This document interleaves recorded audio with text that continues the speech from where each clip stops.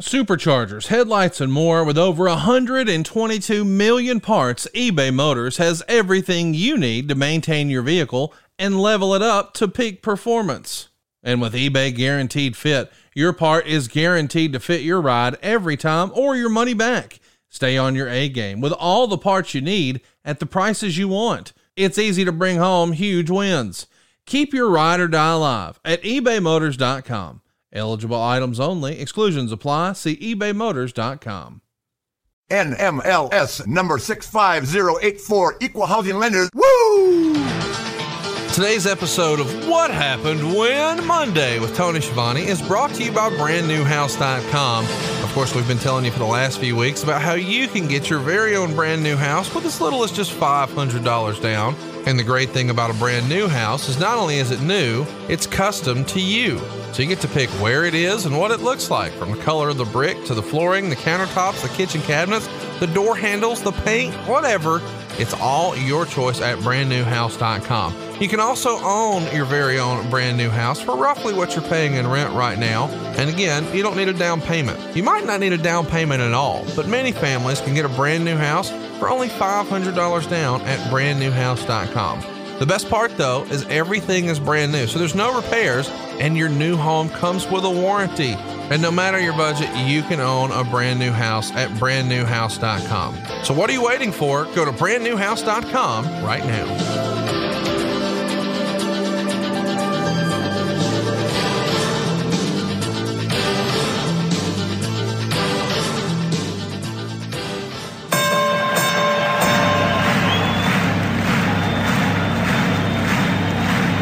Ladies and gentlemen, welcome to the main event.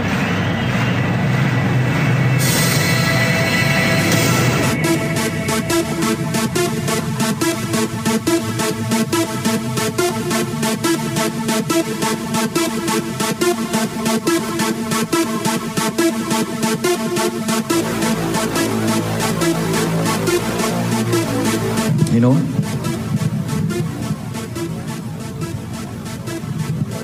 I'm not leaving. I'm not leaving. I'm not fucking leaving!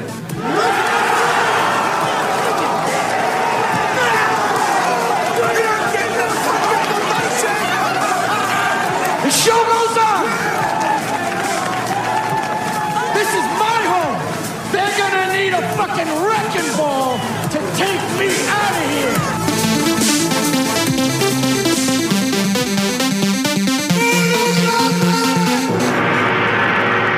Welcome to WHW Monday. Tony Schiavone and Conrad Thompson. Jim Crockett First Arcade, 605 NWA. TV title, Cajun Omni, the Bunkhouse Stampede. Flair and Horseman, Garvin, Bogey, Magnum, Dusty, Express Tag Teams. Turner, Bodden, Mid-South Joint World Championship Wrestling. Talking about the great years of World Championship Wrestling, the NWA, and Jim Crockett Promotions. Tony and Friends North, they win. Look, Schiavone's back again. World title split off center stage, Bischoff, Disney, Hogan, and Nitro.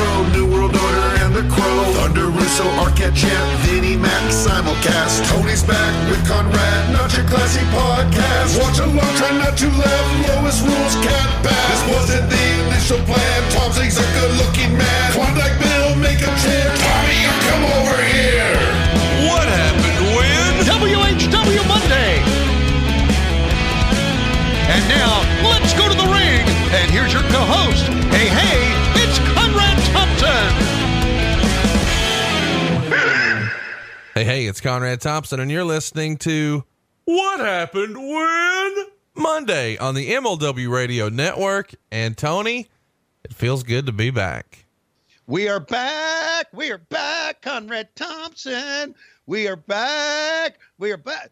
How does my voice sound today? Okay. Oh, it sounds excellent. And people are just happy to hear you here on their ride to work on Monday.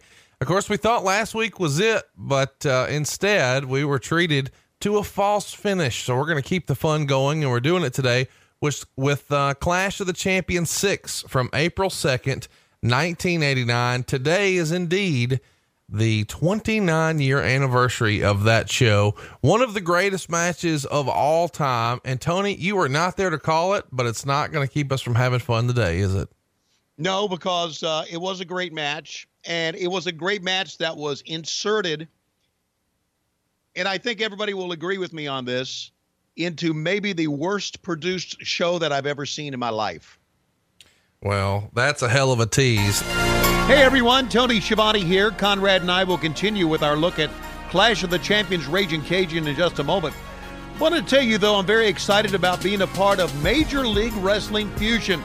It's a brand new wrestling television program that will begin airing on the BN Sports Network on Friday, April 20th. That's when we will launch Major League Wrestling Fusion.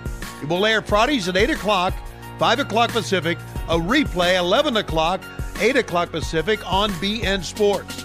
It's part of BN Sports and their Friday Night Fury. So make sure you join us beginning on the 20th of April for Major League Wrestling Fusion. I'll be joined by my broadcast partner, Rich Bocchini. Again, I'm returning to Wrestling on TV beginning April 20th. Major League Wrestling Fusion. Thanks very much for your support, and we'll see you on the BN Network beginning on the 20th of April. Let's get you fired up on the WWE Network right now. Pull up Clash of the Champions. If you're like me, you're going to want to find it in the vault.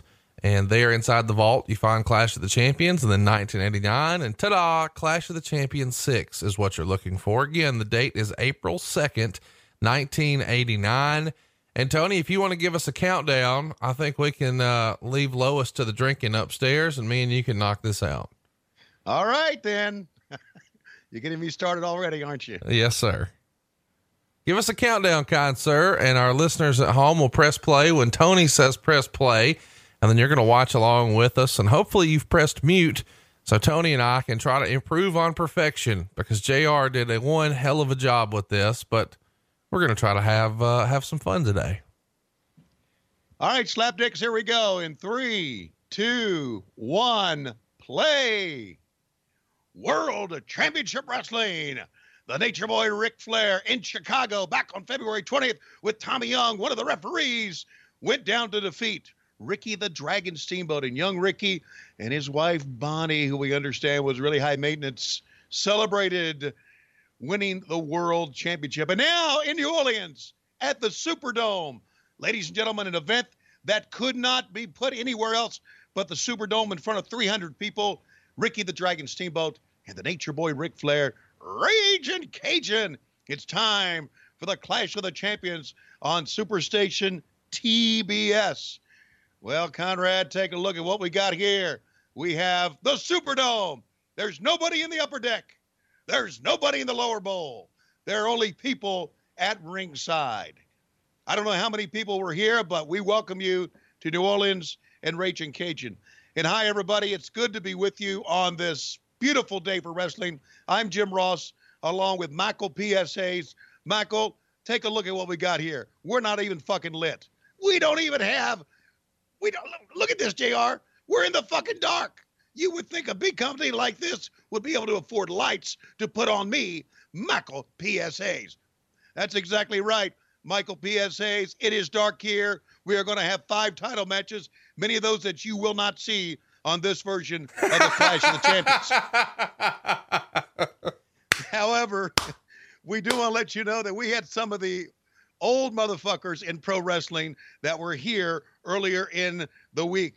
And we had a chance to our cameras to follow along. Hopefully the video here will be a little bit better lit than this stand-up. There you see Terry Funk, and there you see Ricky Steamboat. Luthez is here. Of course, the curator of the press, the Thez Press. And there is Sam Munchnick being helped out by Gene Kaninsky.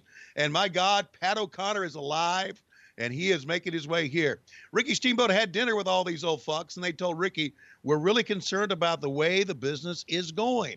And why should they be concerned? They should be concerned because of this man, Jim Herd. Let's hear from Jim Herd right now here on the Clash of the Champions. Thank you very much. Couple of things that I wanted to say about being here on Clash of the Champions. A couple of my gimmicks, like the ding-dongs. Sam Munchnick didn't like that. Buddy Rogers would shake his head, say, "What the fuck are we doing?" I like the ding dongs. There's Luthez, and my God, even Dory Funk, who doesn't even realize he's here, is here. Some of the great champions are here, but regardless of that, I like the ding dongs. Hey, Sam, I'm going to fuck up the business. Yes, sir, buddy. Thumbs up. I'm going to fuck up the business. Anyway, I like the ding dongs. I also said we should have a hunchback, a goddamn hunchback.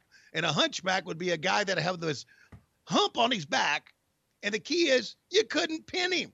What a gimmick. I thought it'd be great. Also, I thought we should have a character called Long John Silver. Long John Silver would be a guy that would unscrew his leg and then hit the motherfucker over the head with it, screw it back on. The referee wouldn't see it, and he would get down for a 1, 2, 3. Even have the goddamn parrot stay right on his shoulder. How about that? We would sew the motherfucker on there. But more than that, all right, well, thank God we cut that motherfucker off. We got a lot of great matches coming up here. We have in this gigantic building that has held Super Bowls, national championships. We have 342 people here. Can you imagine that back somewhere in Stanford? Here? Yep, here. Can you imagine somewhere back in Stanford, Connecticut, Tony Schiavone is fucking laughing at us, thinking, my God, thank God I got away from that fucking shit. Absolutely. Well, you had your work cut out for you there, man. Here we see a preview of, I guess, what's to come. Some great NWA action here. We've got Dr. Death, the Road Warriors, of course, Dan Spivey, Sting's in this package as well. Ranger Ross. There's some misses here in WCW. There goes old School Board giving everybody the business. Yeah. What do you mean you don't like your bus stop for your kid? Bam. And then, of course, Ricky Steamboat and Ric Flair.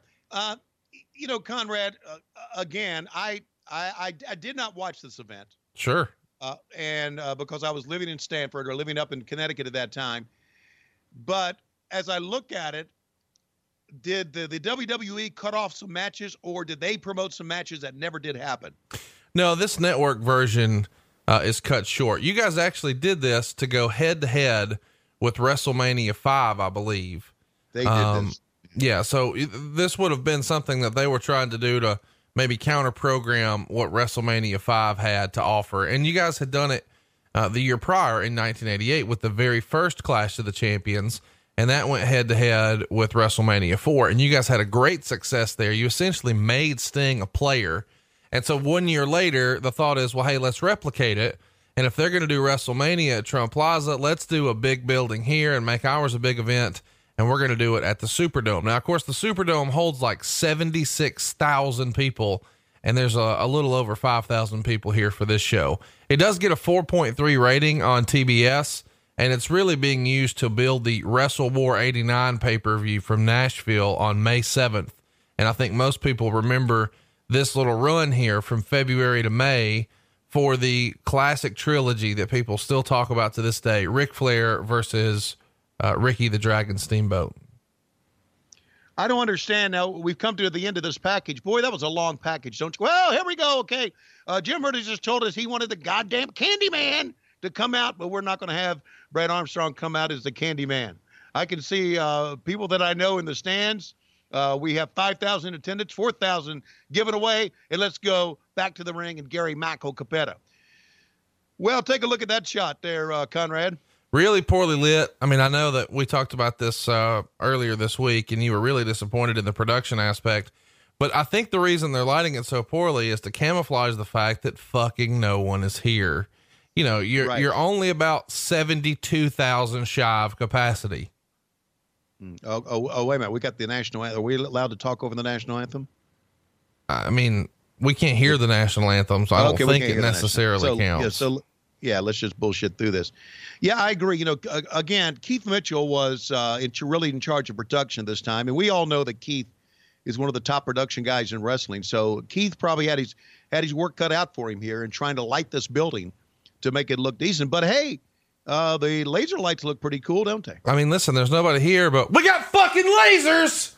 I mean, I don't understand how they're able to justify the budget here for the silly pyrotechnics that they're running, the laser package. And then we're going to see some just unbelievable entrance packages later, especially when you consider that there's only 5,000 folks here. And I got to tell you, as an adult, it is a little disappointing because I really want to believe that not only were these matches with Ric Flair and Ricky Steamboat the greatest matches of all time, but they were huge events. And in reality, that wasn't necessarily the case. I mean, even though 5,000 people is one heck of a house, Ring of Honor is going to have 5,000 people at their WrestleMania weekend show. And it's a big deal to have that many people at a non-WWE show. But here in a giant building like this, it has to be kind of fucking depressing, does it not? Oh, it really has to be. And, again, I didn't watch this event living in Connecticut, but we all heard about it and we all laughed about it because of the numbers of people that they failed to put in the building. And that was the arrogance of being in the WWE at that time. Another thing you got to remember is that here we are, back in 1989, and production here in 2018, Conrad, has been so spectacular with the entrances and the money they put into it. So anything that you go back and look at even lacks something. Even the WWF stuff from back then even lacks some things compared to what they have now. So you got to kind of take it somewhat with a grain of salt because of what we're used to. Candy Man, they're chanting Candy Man at ringside already. What'd you think of, you watched this show earlier this week without, without mute on, so you were able to hear some commentary. What'd you think of Michael Hayes' first outing here? I thought it was okay. I thought, Michael was just about as good as anybody they could stick in there to be a commentator. You and I both know Michael very well. We know he's full of shit, and you want to get someone who is really full of shit at times to be your color man. So I thought he was okay. I thought it's amazing that you see Michael now, that he obviously since that time has been sucking on an air hose. One of the things I really enjoyed is the stand-up part when we first started with JR and Michael Hayes, because Jim Ross is coming to you very professional as he always would. And he's trying to hype it up and he's using his JR voice, and man, we've got a big action-packed card for you tonight. And then when it's Michael Hayes' turn to talk, that's right, JR, let me tell you something. And it's like, whoa, you're not doing a wrestler promo here, dude. Calm down. Well, they wanted the Freebird, right? They wanted Michael Hayes. Well, so they got him that night. Hey, one of the things I want everybody to pay attention to here is the greatness that is Tommy Young. We haven't spent a lot of time talking about Tommy besides the silly make-believe story of him and the Barbarian. By the way, Tommy Young, still the #1 shirt over at lowestrules.com. Go pick up a shirt, and eventually Tony's going to call you, and stay tuned later in the show. We're going to talk about that. But I want you to appreciate the greatness of Tommy Young as a referee. A lot of times as wrestling fans, we really focus on the action. We don't pay very much attention to the referee. You're going to get a lot of opportunity to see Tommy Young do his thing, and maybe why he was arguably the greatest referee of all time. One thing that Tommy Young, and I brought this up about referee. Hello, sweetheart. I wonder how old they are now. Pick up and a scoop slam. One thing I've always brought up about referees that makes them great is that the reaction, facial reaction, body language to what is going on in the ring. And Tommy Young was the best at that. He would make sure, as you can see, that the other guy gets out. He would turn back to the action when there would be a high spot. See how he would do? His facial reaction, the way he would get down. And athletically, Tommy Young was athletically as good as anybody in the ring because of the way he could hop around and jump around and slide in and make a count. It's really easy to see the influence that Tommy Young had on referee Charles Robinson. Wouldn't you agree? Oh yeah. I think he's had an influence on every referee since then. And I think most referees, like wrestlers now, appreciate the nostalgia, appreciate the history of wrestling. And I think referees that you see now, especially guys who are in independent wrestling, they watch this stuff. They watch Tommy Young. And see how Tommy Young checks the hold? A screen by Paulie dangerously, and Tommy kind of turns his head. And now Cornette's running around, and he gets involved in that. Let's also pay some attention here to Jim Cornette. Jim Cornette is getting major heat with the crowd. The crowd's getting riled up. They're paying attention to everything that he's doing. And you also see one of the other more underrated managers of all time, Paul E. Dangerously. Of course, these days we know him as Paul Heyman, but man, this Paul E. Dangerously character with the cell phone and the whole gimmick from this era, this really had an impression on me as a kid. Well, it should have, because, go back and think about the great managers in the business, and Paul E. and Jim Cornette are on that list. And Jim Cornette had some serious heat in this territory, being the Mid-South territory one time. So the fans knew him very well. And he was very active in the ring, and he was very active. You know, Jim Cornette and Paulie Dangerously approached the match as if the match was real, as if that they were into it, that they were talking about strategy, that they were also coaching their guys in the corner. So they both were very good at what they did, and they were both very obnoxious, not only on their promos and ringside, but in real life. They were both very obnoxious. So it was very easy really to for them to be heels. It's also of note here that Fatu, one of the members of the Samoan SWAT team that you're seeing here take on the Midnight Express right there, the fellow in the ring who's tagging out, that's going to be Rikishi one day. Who would have ever imagined that Rikishi would go on? I mean, that this character that we're seeing here would go on to be one of the more iconic characters from the hot period of WWE. And it's all based on his ginormous ass and rubbing it in someone's face. Who would have thought? I know. How about that? And how about how the Samoan family in pro wrestling has developed, or has had so many guys, so many different generations become fine wrestlers. The Usos now, who are in the WWE, there are guys that we have seen in Major League Wrestling who are part of that Samoan family and generation. It's just, it really is amazing. It really is. You know, I saw Rikishi at an autograph signing a number of years ago, and I talked to him, and he was talking about being a member of the Samoan SWAT team. And I said, well, you know what? That's kind of when I wasn't there, but I do remember. And you're right. He became so iconic, and they are as tough as they can be, man. One of the things I always really enjoyed about Paulie Dangerously, and I even recognized this as a kid, is sometimes he had the Saved by the Bell Zach Morris special, the brick phone, the Gordon Gecko.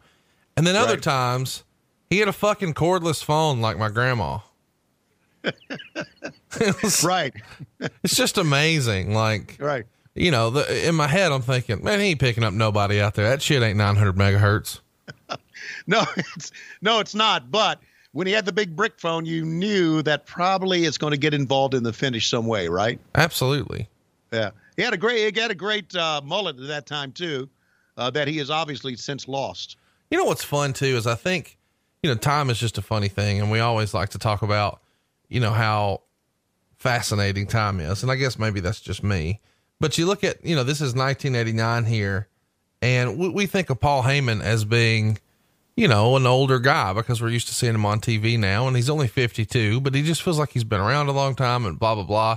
So as a kid, you just assume everyone's much older. Paul Heyman's 24 years old here. Wow. 24 years old. 24 years old here. I mean, how crazy is that? And of course, he, you know, the developer, I guess, the owner of ECW. So he had a profound impact in the business, and good for him that he has stayed in the business as long as he stayed in it. And Jim Cornette, again, another guy and I'm saying this from a place as someone who's 7 years old when this match is happening, 8 years old when this match is happening. You just assume when you see an adult, you're like, oh, they're much older. Jim Cornette's only 28 here. So you've got two of the all-time greats on the outside of the ring when they're just 24 and 28 years old.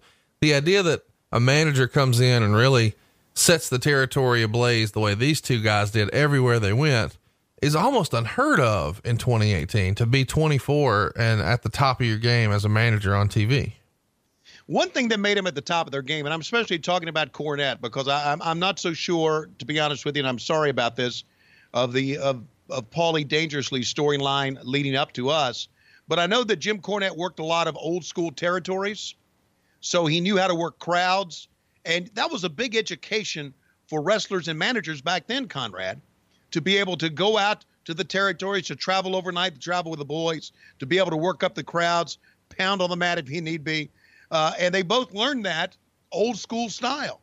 And I think that may be one of the reasons you don't see many managers today, especially in the WWE, because they just do not have the education to be able to be a manager. Well, it's a television product now too. So what you're seeing Jim Cornette do right now would never happen on WWE, because on WWE, they don't ever put their back to this side. You know, by design, They leave this front portion facing the hard cam blank, and they work the other three sides. You'll almost never see a referee turn his back to that side, and you almost never see a manager there. They always work the other three sides. But this at the time was a different business. This is very much in the live event business where we're selling tickets. And sure, we're on TV, but we haven't really catered our product to be all for TV. Like, all of our revenue is not really tied to TV. These days, you don't need the managers to work the crowd as much because it's a television product. Well, that's true. But also back then in 1989, I'm working for the WWE, and they even knew that back then. Right. So they were ahead of their time production wise, knowing it was still an arena business back then. But for television, you had to make sure that Jim Cornette was not with his back to the camera. See, Vince McMahon back in '89 wouldn't have let that happen. He would never let this shot happen. That wide shot right, where you could see the first 5 rows underneath the hard cam, that would never happen. Exactly. There you see Tommy Young and how athletic he is, sliding over, making it count, and making sure one of the Samoan SWAT team back to where he belongs. No, you're right. He wouldn't have allowed that to happen. And not only that, this is, we talked about it being dark. This match is very dark as well. I mean, it's as if the ring lights on the near side are dipped down. They're in the light on the far side here, as you can see, or in the middle of the ring. But when they get close, look at Stan Lane, the left, he's in the dark. So it has, I love just ripping on this shit. It has an old school, like, house show feel to it, which I kind of like. I know you don't like it, but I actually like when the crowd's not lit. And I know it doesn't come off well on TV, but it makes it feel more authentic to me. Yeah. Okay. There's something to be said about that. But in this era, you got to keep up with the Joneses, or Vince McMahon's going to drive you in the ground, which he eventually did. Of course, in the corner being worked over right now, Huntsville's own beautiful Bobby Eaton. Do you have any fun Bobby Eaton stories? I feel like he's one of the more underrated workers. We've covered a lot of his matches here, but you haven't shared a lot of fun Bobby Eaton stories with us over the years. Well, he and Arn Anderson were very good friends, very close, because they both moved to Pineville, North Carolina, which is outside of Charlotte, which is right on the South Carolina border. It is a bedroom community of Charlotte, North Carolina, a very nice place to live. So they were like neighbors. They may have lived in the same neighborhood, I'm not sure. But Bobby Eaton, two things about him. Number one, he was a generous man. Anytime, and this was well known in the business, anytime Bobby Eaton would see someone outside of a convenience store who was asking for money, Bobby Eaton would go in his pocket and give that guy money, and also talk to him, ask him how he was doing, make sure he got something to eat. He was just that generous and kind guy. And that's something that no one really knew about him. But he was just a wonderful guy. Arn Anderson, who was one of the great ribbers of all time, or one of the great promos, would always say, he said, well, the Eaton family grew up behind the nuclear plant in Huntsville, Alabama, where they make the rockets. And all the Eatons have 3 ears and 3 eyes and knots out of their head and everything. And Bobby's the one that came out looking okay, but he can't talk.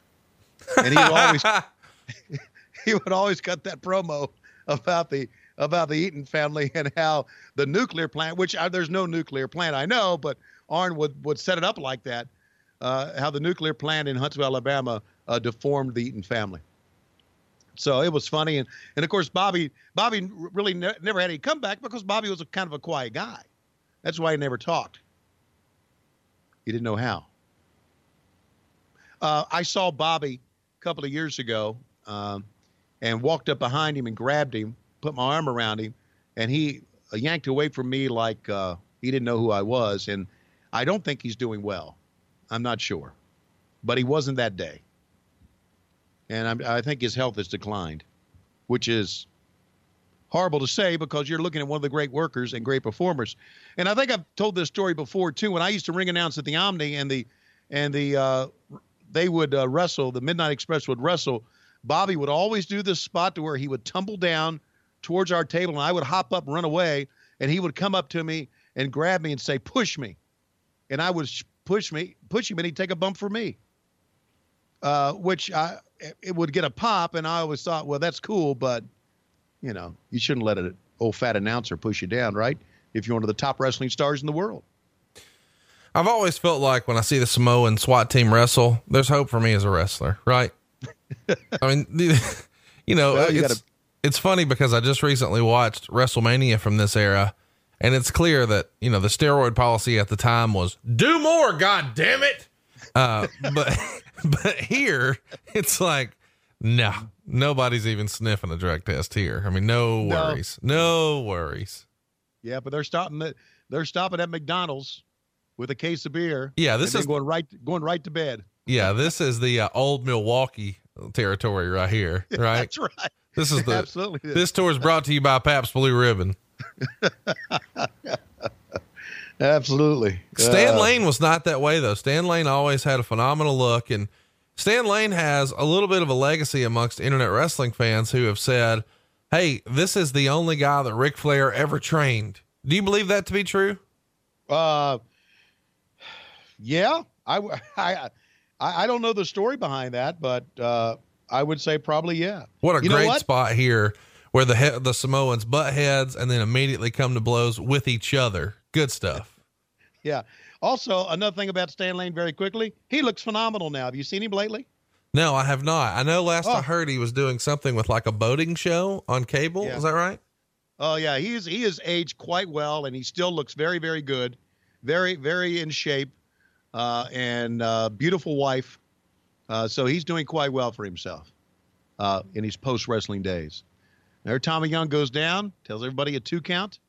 I feel like we should mention here that this Midnight Express is my favorite version. And I know that that's blasphemous to a lot of our listeners because they grew up on Bobby Eaton and Dennis Condrey, but I grew up on this version. This is what I saw first. And I can certainly appreciate the old matches that Bobby and Dennis had together, but this is what I saw first. But no matter which version you liked the most, I encourage everyone to pick up Jim Cornette's book, all about the Midnight Express. He's the most open that I think anybody has ever been about their run in wrestling in that book. Have you seen that book before, Tony? Yeah. He sent me a copy. He sent me a signed copy of it. And I have it. There's a great, a poem that he wrote about Jim Herd being the Grinch.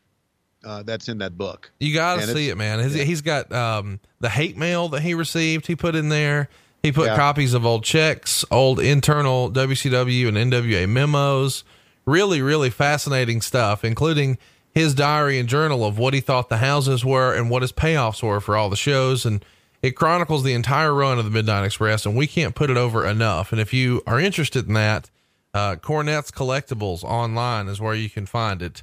And, I can't recommend it enough. I think he's still got just a few left. So go check it out if you haven't already at jimcornette.com.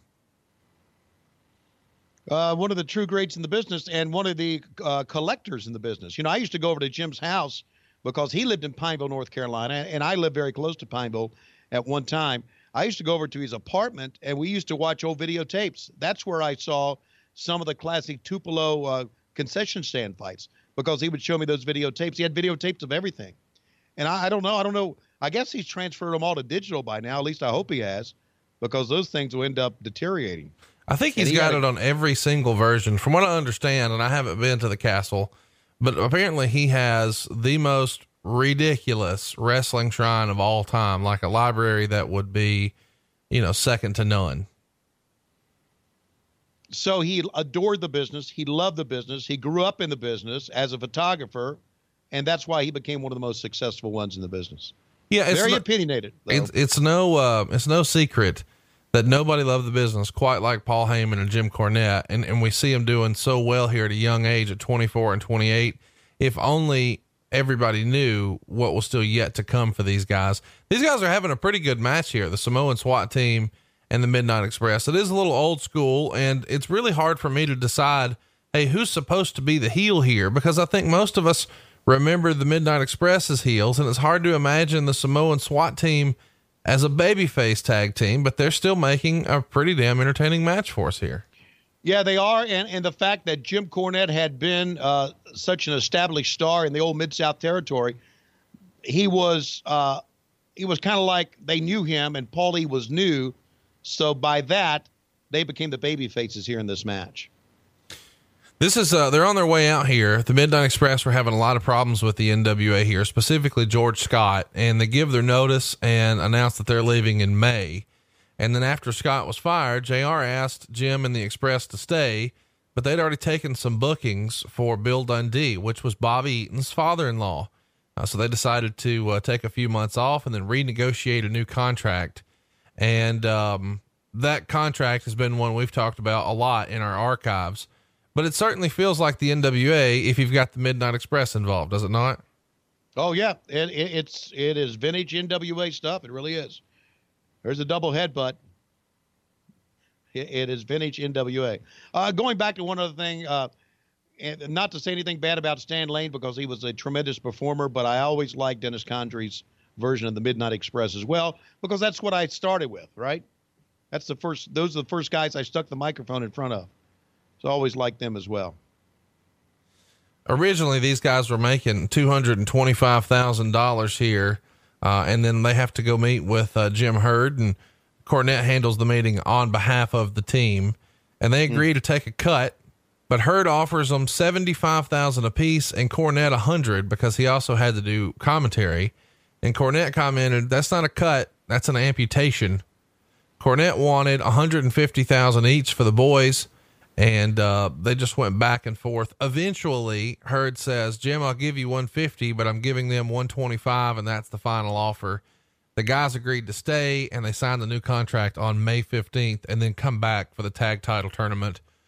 Business is booming for the WWF, but not so much for the NWA here. And there's the finish of the match.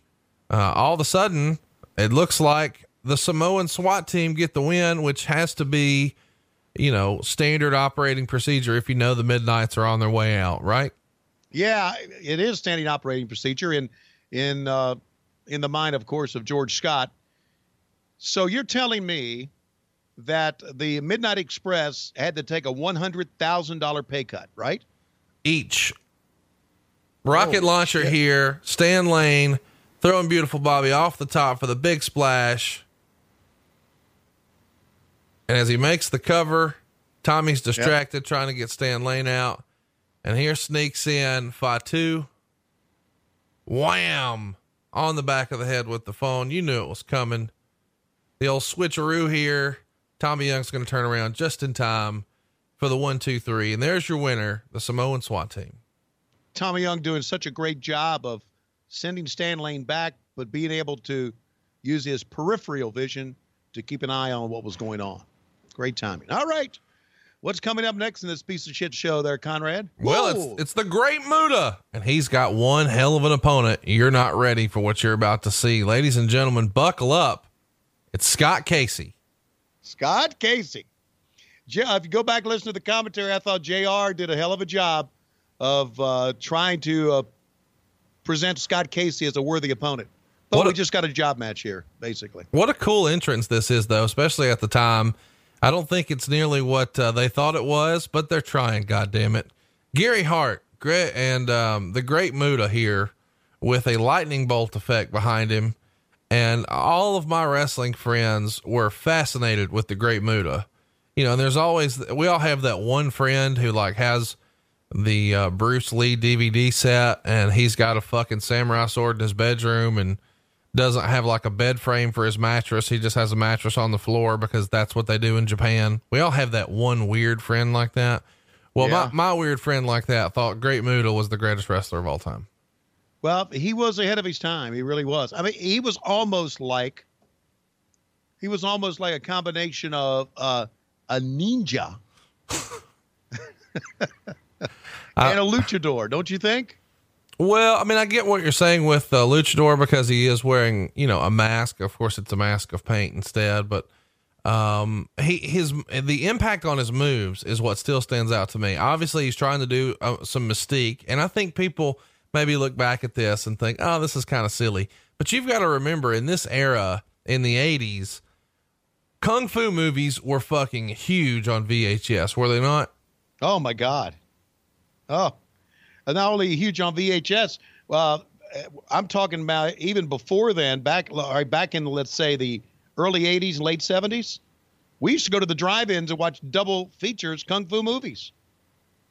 Somehow I called, Steve Casey, Scott Casey. My mistake. Turns out nobody fucking cares. That's right. And again, you have this, and you have and you have a job match here, and phenomenal look, though, right? I mean, how fun is this? At the time, you have to appreciate, it was a different time in America and just an entertainment. So people felt a certain way about Japanese wrestlers because it had been the stereotypical bullshit where, oh, it's the sneaky wrestler. And there was even a term in wrestling. Oh, he Pearl Harbored him whenever you attack someone from behind. Of course, you could never do that today, but that was sort of what was happening in the era. And so automatically anyone Japanese was a heel, right, Tony? Sure. The term Pearl Harbor is kind of still used today. And there's the Mist that everyone is so fond of and probably most identifiable. And Muda's not the first one to do it, and do this whole Mist gimmick, but he is arguably the one that most of our listeners remember the most because this is what we grew up on. Who's the first character in wrestling you remember doing Mist? The Great Kabuki? I think most would say that, just a generation before here. But Muda, as part of his presentation with the entrance, the moonsault, the handspring elbow, here we go. Signature move there from the Great Muda. The Mist was an impressive part of the package. Tell everybody at home how the Mist was produced. I think most people know, but some of our listeners may not have heard exactly how that goes down. From what I remember and what I was told, it was basically green powder, a green powder substance that was put in the mouth. Now, what exactly constituted the powder, I don't know. Can you enlighten me on what you've read or what you've heard? Well, the rumor and innuendo is that a lot of times it was just food coloring. Okay. And they would either carry it in their mouth, and some guys would actually put it in a little balloon or right. a condom and then bite into it, and then boom, it's released and you're good to go. So that's sort of the idea, is a lot of times it was just food coloring. But it's always been fascinating to me. And of course, we're little kids, so we're buying into this shit in a big way. So we wonder, hey, is the red mist something different than the green mist? Of course, that's silly shit now as an adult, but as a kid, it's like, oh, that red mist must be the shit, man. I got a story about Muda up top here, teasing that he's going to go to the floor. Gary Hart throws him back in. Muda turns around and drop kick off the top. Muda could do anything, man. Could he not? Oh, he could do anything. He could fly. He could have a great match on the mat. Gary Hart was also the manager of Kabuki back when I was watching wrestling back in the day. So Gary was very familiar with the green mist and we talk so much about Cornette and Paulie Dangerously. We should give props to Gary Hart as well, who has since passed away. Yeah, Gary Hart has one of the most popular and hard to find autobiographies about wrestling ever. And it's something that if you can find a copy, it usually goes for hundreds of dollars. There are a couple of bootleg PDFs floating around on your Google machine, but it's one of the most sought after wrestling books ever. And probably the favorite of your great friend, Mr. Court Bauer. Have you had conversations with Court about Gary Hart over the years? Yes, I have. Gary Hart was was instrumental in Court Bauer's career. Also, I can remember a time that this was back early 80s, back when I first started, and we were doing the interviews back in the old Crockett garage, and Doug Dellinger came in and had a meeting with the boys and told the boys, guys, we don't want any of you guys to be caught drunk driving. So I'm going to tell you, you do what you want to do because you're grown men. But after the matches, don't drink, don't have beer, and drive to the next town. And Gary Hart, I remember Gary Hart saying, and he said it to where everybody could hear it. He said, I understand what you're saying, but there's absolutely no way, fucking no way, the boys are not going to have a beer after a match. It's absolutely impossible.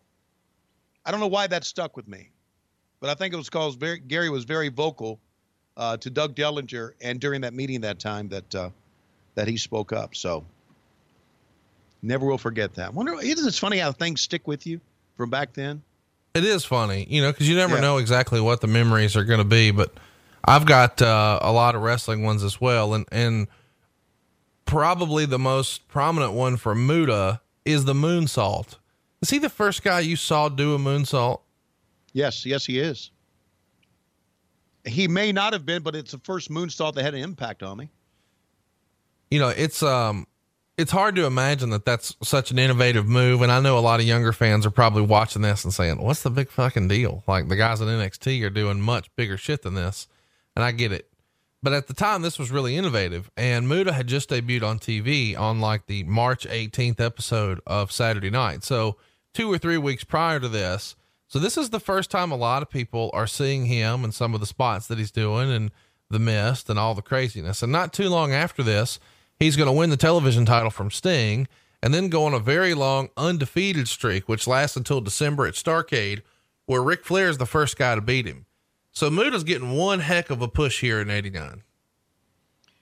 I need to say something about what you just said. And I think we're kind of saying the same thing.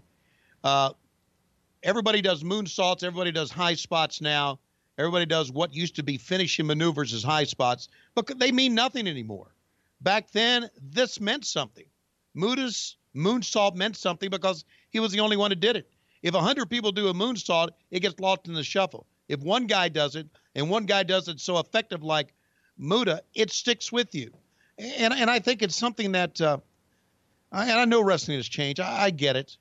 And, you know, I'm doing Major League Wrestling now, and we're going to be talking about here on this broadcast when we're going to first be on the air. But it's just the wrestling business has changed, and I'm not so sure that everything in the wrestling business has changed for the better.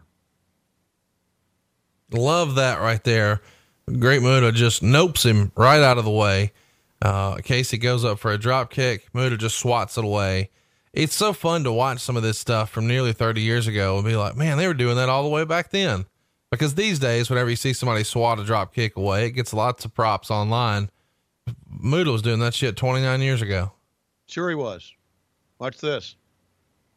How many people did that? Yeah, that's a great call, man.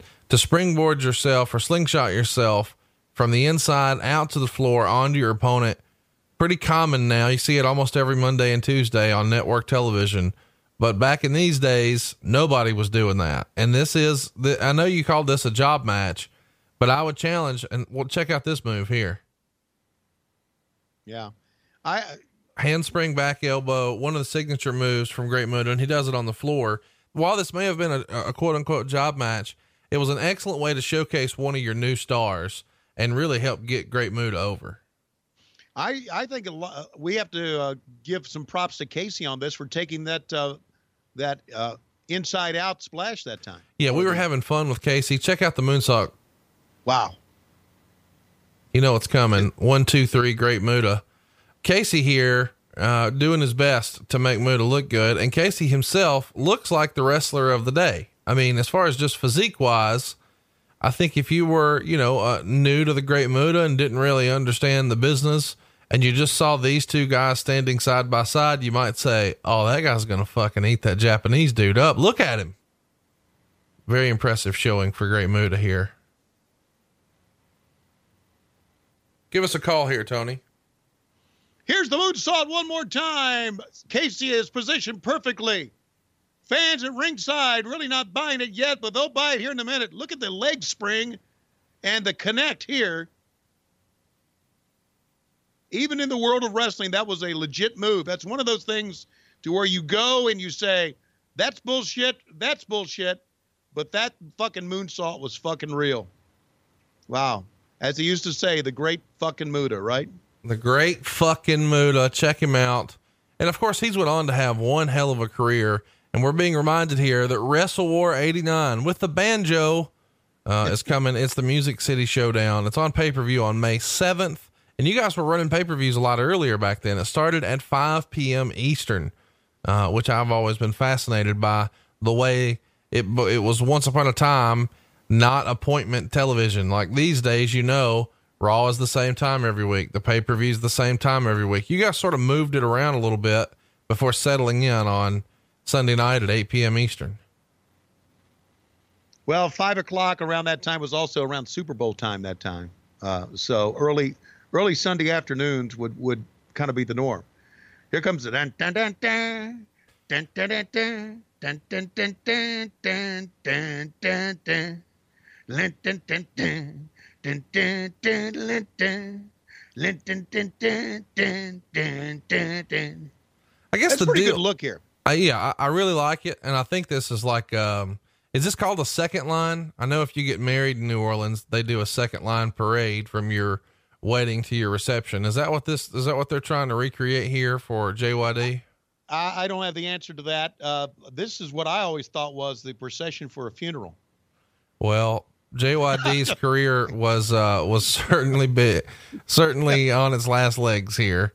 Of course, JYD was the top star. And I don't know, sometimes people look back at these and they say, why is this fucking JYD match on here? Well, because JYD once ran New Orleans, man. When Bill Watts had this territory really, really hot, he was on top and the major draw. He was the Hulk Hogan of this era, if you will. And one of the other reasons that Michael P.S. Hayes is the announcer is not just because he can talk that shit, but because of his feud with JYD. And you even see Hayes turn around to make sure he's keeping an eye on the dog, because they did a blinding angle that eventually drew some of the best houses they ever did here at the Superdome. And it's funny that just a few short years later, JYD still on the inside, and on the outside calling his match is Michael P.S. Hayes. What a small world wrestling can be. And of course, we were talking about that right there, Conrad, and you missed it. But Klondike Bill is at ringside as well. Diane Keith is the blonde who is the manager, and Klondike Bill was there ringing the bell. Well, so there you go. Pay attention, boys and girls. I'm sure we'll see Klondike here again in a few minutes. And by the way, there's another Hall of Famer in the ring. Peanut Head. Woohoo! Holla, holla. Holla, holla. Let me tell you something, Tony Schiavone. Homie, don't play that. And you know what I mean. I love that. That's still your takeaway from anything with Teddy Long. Homie, don't play that. We used to do promos like all day, and I used to hold the microphone and he used to hit it up. He said, homie, don't play that, Tony Schiavone. And you know what I mean. He used to walk off. Pretty fun match here that we're putting together, especially for New Orleans. It may not be exactly what the fans at home are hoping for, but as far as the live crowd match, booking JYD against Butch Reed when both of these guys were big stars in Mid-South makes a lot of sense. And that's the reason Butch Reed's getting the star treatment here with the pyro, his name and lights. Notice they spelled his name perfectly, R-E-E-D. And he's being brought to the ring by Hiro Matsuda. So chat me up here, Tony. What the fuck is Hiro Matsuda doing with Butch Reed? Well, Hiro Matsuda is here because they want to work some sort of connection, an alliance, a business deal with New Japan Pro Wrestling. They thought having Hiro Matsuda come to the ring and be a part of this would be very, very important. And you also know earlier on, we saw that they were trying to, as best they could, celebrate the legacy of the NWA. So the Hiro Matsuda was part of that. And so they just brought his ass to the ring. I mean, they used Hiro Matsuda a lot. Dusty did back in the 80s. Butch Reed here, obviously super over from the old Mid-South era. And he's done a little bit of bouncing around. The rumor and innuendo is that he was supposed to be the Intercontinental Champion in the WWF, but he no-showed and he lost his opportunity because of it. And eventually the run went to Honky Tonk Man. Did you ever have a conversation with Butch Reed about what went wrong in the WWF? You know what? I did talk to him about being in the WWF because I came back, and they were doomed, but we didn't talk that much about it. And he was kind of a quiet guy as far as going into details about what is going on and what had happened. I don't know. Did you ever hear the story why he no-showed? He never did really come up and say anything about that or admit to it. I'm not sure why he no-showed, but I do know that the rumor and innuendo is that Ricky Steamboat was unhappy and wanted to leave. So instead they were going to have him drop the belt to Butch Reed. Butch Reed no-show. So Honky got the spot And the rest, as they say, is history. He went on to be the greatest Intercontinental Champion of all time. And Butch Reed went to sell punches for JYD in the Superdome instead. Yeah, here's the deal. Butch Reed was known as at times a very difficult guy to deal with business-wise. He was not that way in the backstage area with us. Very calm, cool, collected, and a very friendly guy. But he was also known as a guy very tough to do business with. So that could have been part of it. JYD was, some would say affectionately and some would say not so much, referred to as the junk food dog by Dave Meltzer. Do you have a response to that? Yeah. Fuck Dave Meltzer. And I say that as a shoot. Oh, okay. We're escalating things. As a fucking shoot. How dare some sort of, punk who in his basement in California jacks off to Japanese wrestling would say this about the junk food dog. I'm sorry, the junkyard dog. Well, I mean, why would he say that? Why would he? Give me an answer. Give me a fucking answer why he would say something like that. Well, because he's trying to get himself over and he put on some weight and he wants to be funny. That's right. But I mean, here's the thing though. You're saying fuck him for that. But meanwhile, we're over here, Cowboys for Angels and up. So, I mean, Meltzer's doing the same thing we're doing. All right. I get that, but I'm talking about the era. Okay. I've been through this. I knew all these guys. I knew the backstage area. I can have a lot of fun with them if I want to. Meltzer was not in the business at all. He was on the outside. And because he wrote about it, he and that other punk, what's the other punk's name? Wade Keller. Wade Keller. Yeah. He and that other punk wrote about it. All of a sudden, they feel that they are a profound influence on the business. Just so I'm clear, you've done some audio stuff with Dave Meltzer, at least Brian Alvarez. Have you not? Yeah. Yeah. Right. But you still, but fuck them Alvarez and all that. We do not talk about Dave Meltzer at all. Okay. So you don't have a problem with Brian Alvarez. It's Dave Meltzer that really is a burr under your saddle. Yeah, it is because I get it. I didn't get it, but I thought I knew back then. But now I know, and I get it now. What do you mean? If Junkyard Dog would have called Dave Meltzer and reported to him, he would have never been called Junk Food Dog. Well, supposedly, allegedly, the nickname came when Dave Meltzer, I believe I have this right, Dave Meltzer's buddy, or maybe Dave Meltzer himself, saw JYD going to his room with like a whole bag full of, candy bars and candy and shit like that. Sure, and allegedly JYD knew that Meltzer was just kidding around and having a good time and hugged him when they actually met about the whole junk food dog thing. He thought it was pretty funny. Okay, well, good. And that's because he's a better man than me. Here's a pickup in the slam. He was not a good worker at all. It was a slow paced match. You had to really sell for him. He was not a good worker, but again, a perfect example of a guy who wasn't a good worker. But if you had a good rap, if you could talk and the fans could get behind what you were saying, you could. I mean, Dusty Rhodes, a perfect example. You could get over like hell. Obviously Dusty Rhodes was a much greater wrestler and a much greater talent and all that. But it almost always reminded me that JYD was almost like a black Dusty Rhodes, in that he had this innate charisma where he could just make a face to the camera, and just the way he held his head and the way he used his words and the way he expressed himself, you just were captivated by him and you were like, I want to watch more of this. Now, as Bruce Pritchard would say, and then the bell rang, and Dusty would still entertain you, but JYD, maybe not as much, but the promos and the way they would deliver them, you just wanted to watch. Anytime they were talking, you wanted to see it. The promos are what got the fans in the building. That's what got the fan. That's the end of that.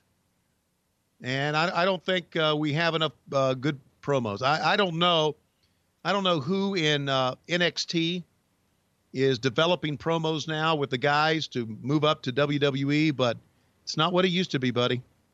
And they don't have the time to do them. They, look, back when we first started doing World Championship Wrestling in the studios back in the 80s, Ric Flair would go out, Jim Cornette would go out, JJ Tully would go out, and Dusty would stand in the back in the control room and let them go until he thought it was time to wrap it up. And sometimes they would go 2 minutes. Sometimes they would go 3 minutes. Dusty would always make the call, it's time to wrap it up. So they were able to, as wrestlers, they were able to freestyle and able to say things. And that's why the interviews were so over back then, right? People talk about the great interviews I did or with Ric Flair. I never did an interview with Ric Flair, just kind of held the microphone. But that was back when they were freestyling. They had no time. And you can even remember sometimes when Dusty would say, wrap him up, and the guy would wrap Ric Flair up, and Ric Flair would say, don't wrap me up. It was great stuff, man. That shit, starting here, that shit was lost and is really lost today.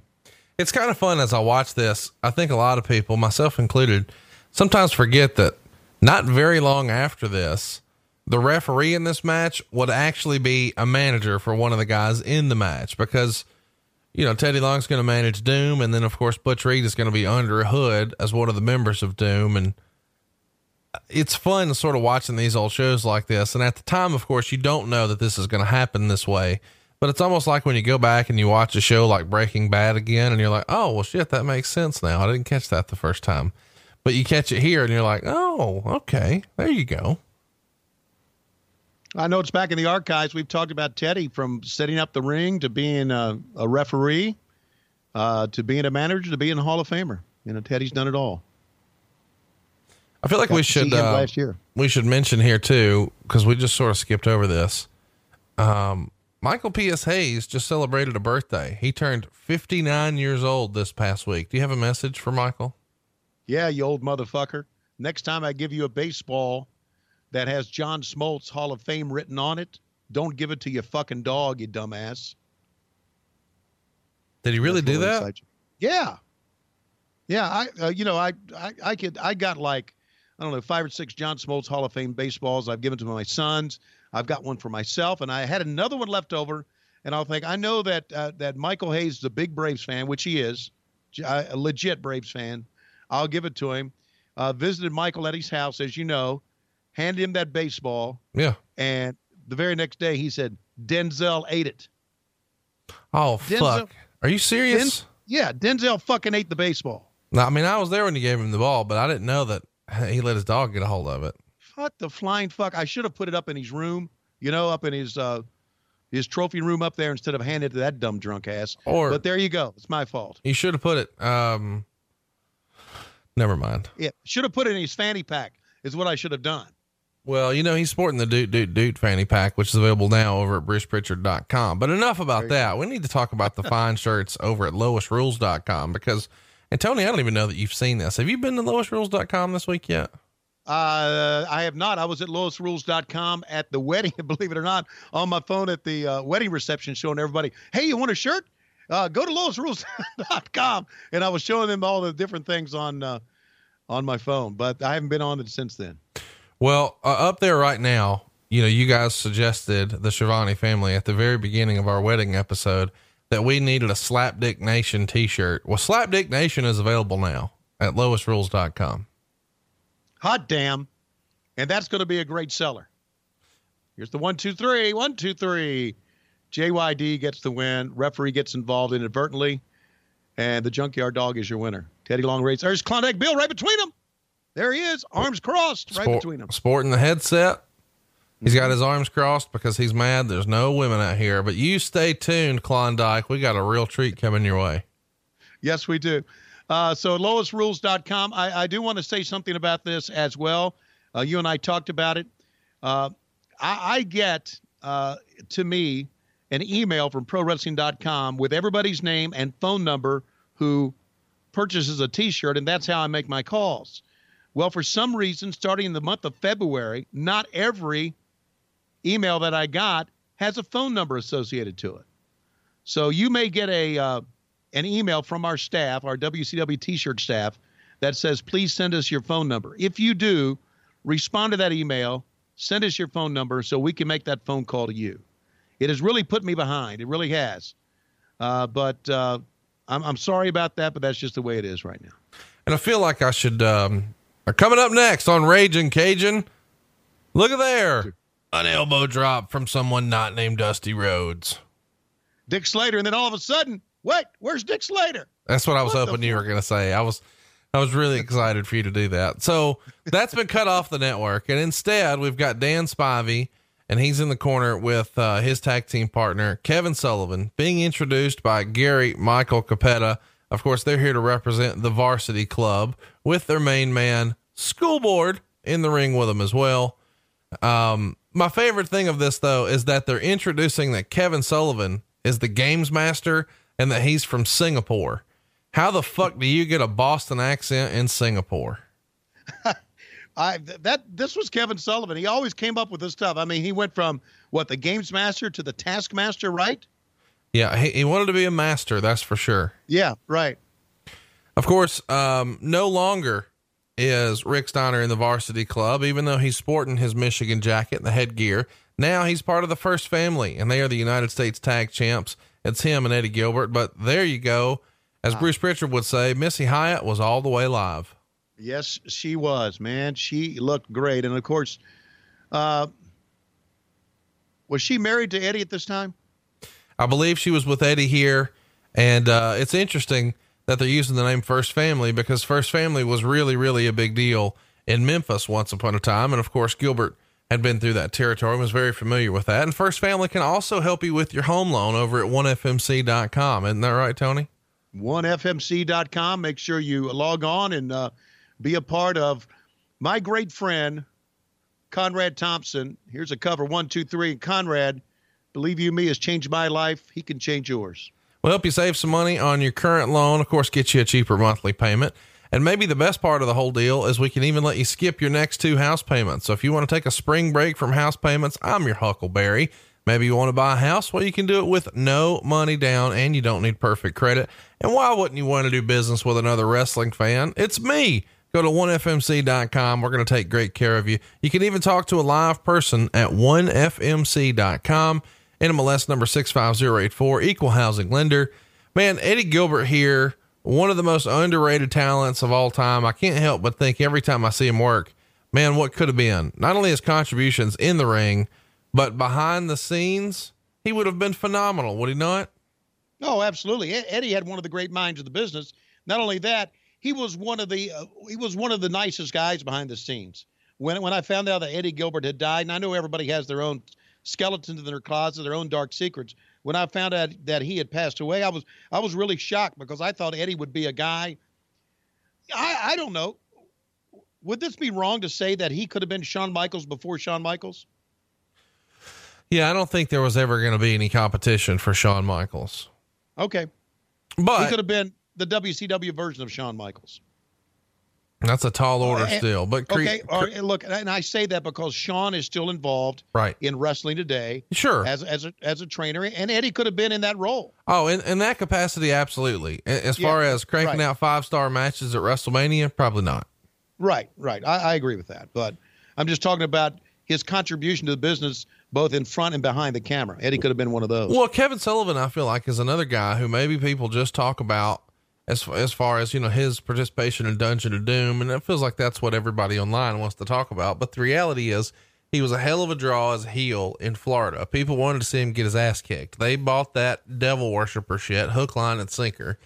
And, then he went on to be one of the creative geniuses behind Nitro. Nobody knew how to book for heat like Kevin Sullivan, right? Yeah. Kevin Sullivan's, as a matter of fact, there's a lot of Kevin Sullivan's ideas for heat that were shot down by Turner Broadcasting because they were considered not appropriate or too violent.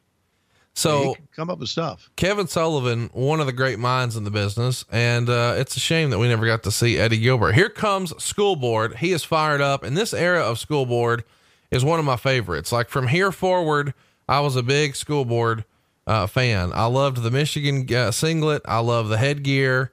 I love that he's out there just roughhousing dudes. Pure power, man. One of the more underrated wrestlers. And it's funny to see him here tagging with someone not named Scott Steiner. Is it not? Yeah, but this was, as you said, this was when we started to appreciate Rick Steiner. He had great working punches. He did big time suplexes with power. The fans were behind him. You could see the 300 fans here in attendance here tonight. They were behind everything that he did. So, he was the forerunner of obviously the Steiner brothers, and he was tremendous. I say this all the time. I'm sorry. It blows me away that he's on a school board now. Oh man, I want to see him belly to belly a parent. What I want to do. I feel like I should mention here that Missy Hyatt was new to television. She'd only been in the NWA since February 25th. And this match is actually a rematch from the previous night on WCW Saturday Night, where Sullivan and Spivey won. They're not going to get a lot of time here because they're trying to get towards our main event. But if Missy Hyatt's out there, you have an idea what the finish might be. Well, she got up on the apron, and now the heat. Again, here we are with her back to the camera, which just blows me away. I don't know. I guess my years in the WWE are my years behind the scenes. And I'm very sensitive to what looks good on TV and what doesn't. But she wanted to come into the ring. She didn't get it at first, and now they got the heat, and now she's back in carrying the purse. And here you go. There's the finish. And coming up, you know what's coming up. It's Ragin' Cajun. It's what you're really here for. It's the main event. It's Ric Flair and Ricky Steamboat. Lots of stuff was edited out of this, but we're going to have plenty of time to talk about that in the main event, and we're going to do that in a moment. But I want to say first, we can't do this justice. You need to go back and watch this again with JR calling it. But first, let's appreciate WCW as they are. RICK Flair.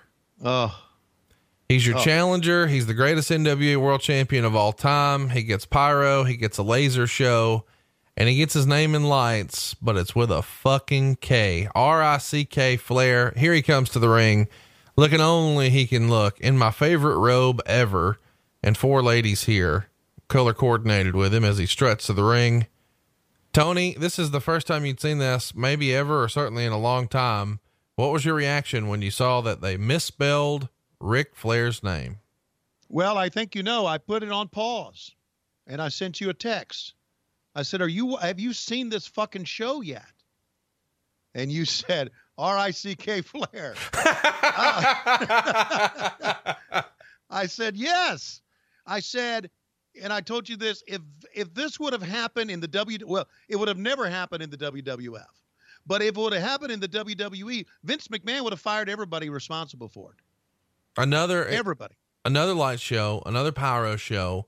I mean, extensive amount invested here to make the presentation look big league, but the lighting really takes away from it, and the misspelling makes you think they don't really give a damn. It's like the left hand doesn't know what the right hand's doing. And now, are you ready for this silly shit, ladies and gentlemen? It says the Drago behind him because they couldn't get the N in there. And there it is. Finally, the N is there. Here's Bonnie. Here's Richie, the baby. And here's your world champion, Ricky Steamboat. How would you describe the get up that they have Richie Steamboat in here? Okay. Richie Steamboat is in a Yoshi get up from the Nintendo. Mario Brothers. Yeah. From the Nintendo game. And Bonnie's coming out dressed like she's getting ready to get married, as a matter of fact. Bonnie looks like she's from a Disney movie. She's like, so she's dressed up like Cinderella, and Ricky the Dragon Steamboat looks like he's ready to take on Cobra Kai.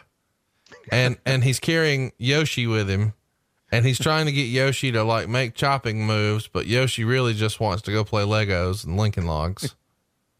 And who knows, he could have been crying in that before they took more pyro, more laser show, but there's such a tight shot you don't even fucking see it. Right. Isn't that something? So now 2 out of 3 falls. Bonnie was, from what I understand, and of course I'm sure there's been plenty written about it. Bonnie was very much involved in Ricky's career. Now there goes little Ricky, bless his heart. They take the mask off, but she was very, almost like. Oh, wait, they took his mask off. Is Bischoff here yet? Why did they take the mask off of him? There's no Mystique. That could have been Rey Mysterio. We don't know. I'm glad the video font got Ric Flair right here. Thank God for that. But yeah, Bonnie was almost seen by many people like in the backstage area, like, I don't know, meddling into his business. So for him to bring her out didn't really surprise anybody here, I would think. Yeah, here we go. We're about to ring the bell here for one of the greatest matches ever. And showing off the world title there is Tommy Young. Is this the best looking NWA title, the most beautiful NWA title ever? By far.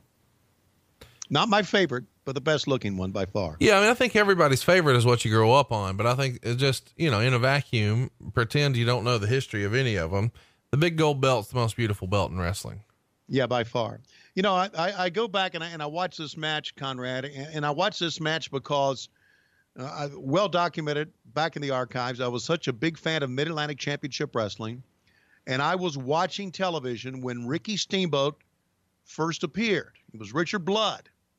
There you see that Terry Funk is helping Jim Ross do the commentary for this matchup. And Ricky Steamboat became Ricky Steamboat. And you can probably find it on YouTube somewhere. You can't find it on the network. There is back in, I believe, in like 77 or 78, one of those years where Steamboat, Flair knew that he had something special. And Flair did an angle with him on TV where he dropped the or the Mid-Atlantic Television Championship to Ricky Steamboat. And that began, that match had such an impression on my life. That began one of the reasons I fell in love with wrestling, but also that began a great dynamic between these two who really knew how to work with each other and were just such good friends and such good workers. I even saw them in a cage wrestle in Greensboro, North Carolina on Thanksgiving Day back in 1981, 2 years before I started in the business. They went 90 minutes in the cage. Both men were bleeding, and nobody could go 90 minutes like Ric Flair and Ricky Steamboat. And this match is much different than a lot of their other matches. They tried to do much more amateur stuff, much more groundwork in this one than they did any of their other matches that made TV, right? Yeah, they did. And there was nothing wrong with that based on what is, Ric Flair was always, of course, Rick, and even during this match, Rick controlled the match. He called the match. So he wanted to, start out with a slower pace and build up to a finish. There's also a story that Ricky Steamboat has told me, and he may have, if you've seen Ricky Steamboat or listened to him, it's a story about he and Ric Flair doing a return match in Charlotte, North Carolina. And they did a 1 hour Broadway. George Scott was a booker. They did a 1 hour Broadway, and George Scott was going to bring it back now for a 90-minute time limit. And George Scott said, I want you guys to go out, and 25 minutes into it, Flair will go over. And Flair and Steamboat said, okay, we'll do that. So they announced the time limit, 20 minutes gone by in the match, 20 minutes. And Steamboat was thinking, we're going to go home any minute.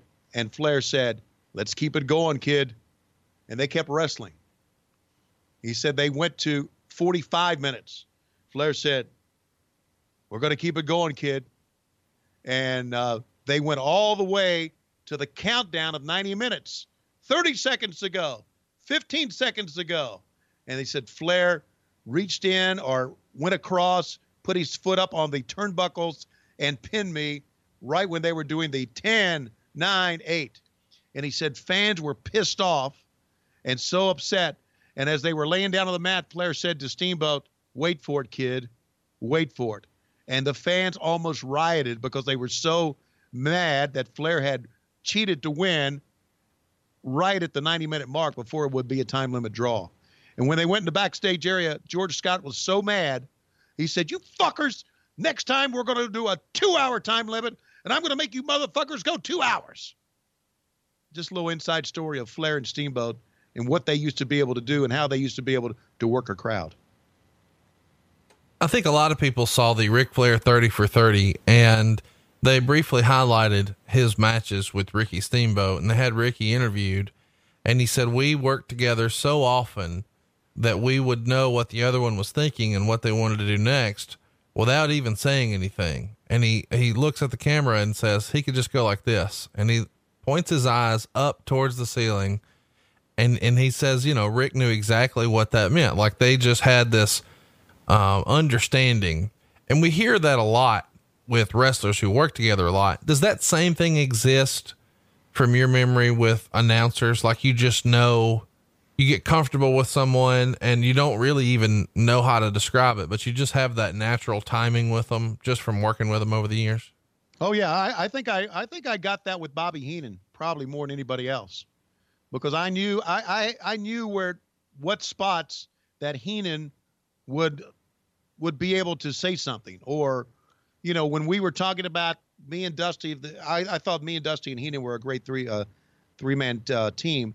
And I could almost tell when it was time for Dusty to talk first after I would say something, or time for Heenan to talk first, or I knew that Heenan, when Dusty would say something, it would be a perfect time for Heenan to inject something as well. So yeah, I agree. Absolutely agree. These guys are putting on a clinic here, and we should remind everybody, I don't know that we've mentioned it yet. This is a 2 out of 3 falls match, and it's a rematch from the Chi-Town Rumble, which went down in February in Chicago. Dave Meltzer was front and center for that with Brad Muster of the Chicago Bears, and Rick's wife, Beth, was actually there and handed him some roses and gave him a kiss. Little inside knowledge there. Tommy Young started as your referee, but he had a ref bump. In slides old Peanut Head, homie, don't play that. And they crowned, in a questionable manner, maybe, arguably, Ricky Steamboat as the world champion. And Ricky had an opportunity to celebrate on camera on the Chi-Town Rumble pay-per-view afterwards, and got a champagne bath for his troubles. And a lot of people were shocked that he was the champ and the belt came off of Ric Flair. And this is the return match, and they're doing it live for free on TBS, counter programming the WWF. So as far as, hey, what's our featured match and what should we do to sort of build interest to counter program WrestleMania? Pretty well thought out plan here, is it not? Oh yeah. I mean, it's two of not only the great performers. Look how Steamboat can sell here, buddy. I don't know that that's selling as much as that's for real, because Flair is chopping the shit out of him. Yeah, but he's still selling. Yeah, you're right, he is. And Steamboat, Steamboat has told me many stories, and one of the stories that he told me was that he used to tell Flair, fucking lay it in, because I'm going to lay it in. And they used to, quote unquote, lay it in. I'll give you another Ricky Steamboat story that I think is a phenomenal story that has to do with the Nature Boy Ric Flair. If I've told this on a version of the archives, Conrad, stop me. When Flair and Steamboat were first having their feud, and we're talking back in the late 70s, they did this angle where they took Ricky Steamboat, Flair being mad at him, and would drug his face around the floor of the studio. And if you ever been in any of those studios, it's a concrete floor, and it's kind of got a little rough edge to it. And they drug his face around the studio. So to make it look real, they went in the backstage area. Harley Race had gone to a hardware store and got some sandpaper. Harley was there, and Harley took the sandpaper and rubbed off one of Steamboat's eyebrows on that side of the face. Then after he rubbed off the eyebrow, he grabbed his hair, pulled him back, and punched him in the eye to give him a black eye. And then Harley Race said, go out there, kid. I think you look good now. So they brought him out for his interview with the eyebrow off and the eye all puffed out, thanks to Harley Race. And that was a young kid being indoctrinated by the old school guys back then. And that was part of, if you were growing up, and I know Dick Bourne, if you're listening, you grew up with this. If you saw that angle, that's how Steamboat came to look the way he looked on Mid-Atlantic Championship Wrestling. Rumor and innuendo is that Dick Bourne doesn't listen to this show anymore. He listens to J.J. Dillon's podcast. Your response? Yeah, well, what does Dick Bourne do for a living? Yeah, okay. Does Dick Bourne work for sleep number beds? Does he work for Somas? I don't know. No, he does. I believe he does human resources work. Really? On a contract basis for big government contracts. So he can't hurt us at all. We can just motherfuck him. And what's he going to do? Write us up. Yeah, I'm getting ready to text that motherfucker right now. Dick, you are a dick, Tony Schiavone. Send. Okay, so we'll be hearing from Dick Bourne. But anyway, that's if you grew up in Mid-Atlantic Championship Wrestling, this was a big deal, man. Look at Steamboat trying to get the win. He got the drop kick. Might as well try it. And Flair begging off. I feel like this is as good a time of venting. I just noticed that the boots that Ric Flair is wearing here are a pair of pretty legendary boots that I know a private collector in North Carolina has. And I think this is the same pair he wore to win the Royal Rumble in 1992. Pretty iconic pair of boots. And I've always been fascinated with where some of this stuff winds up. The robe that he wore to the ring here, I'm still on the hunt for.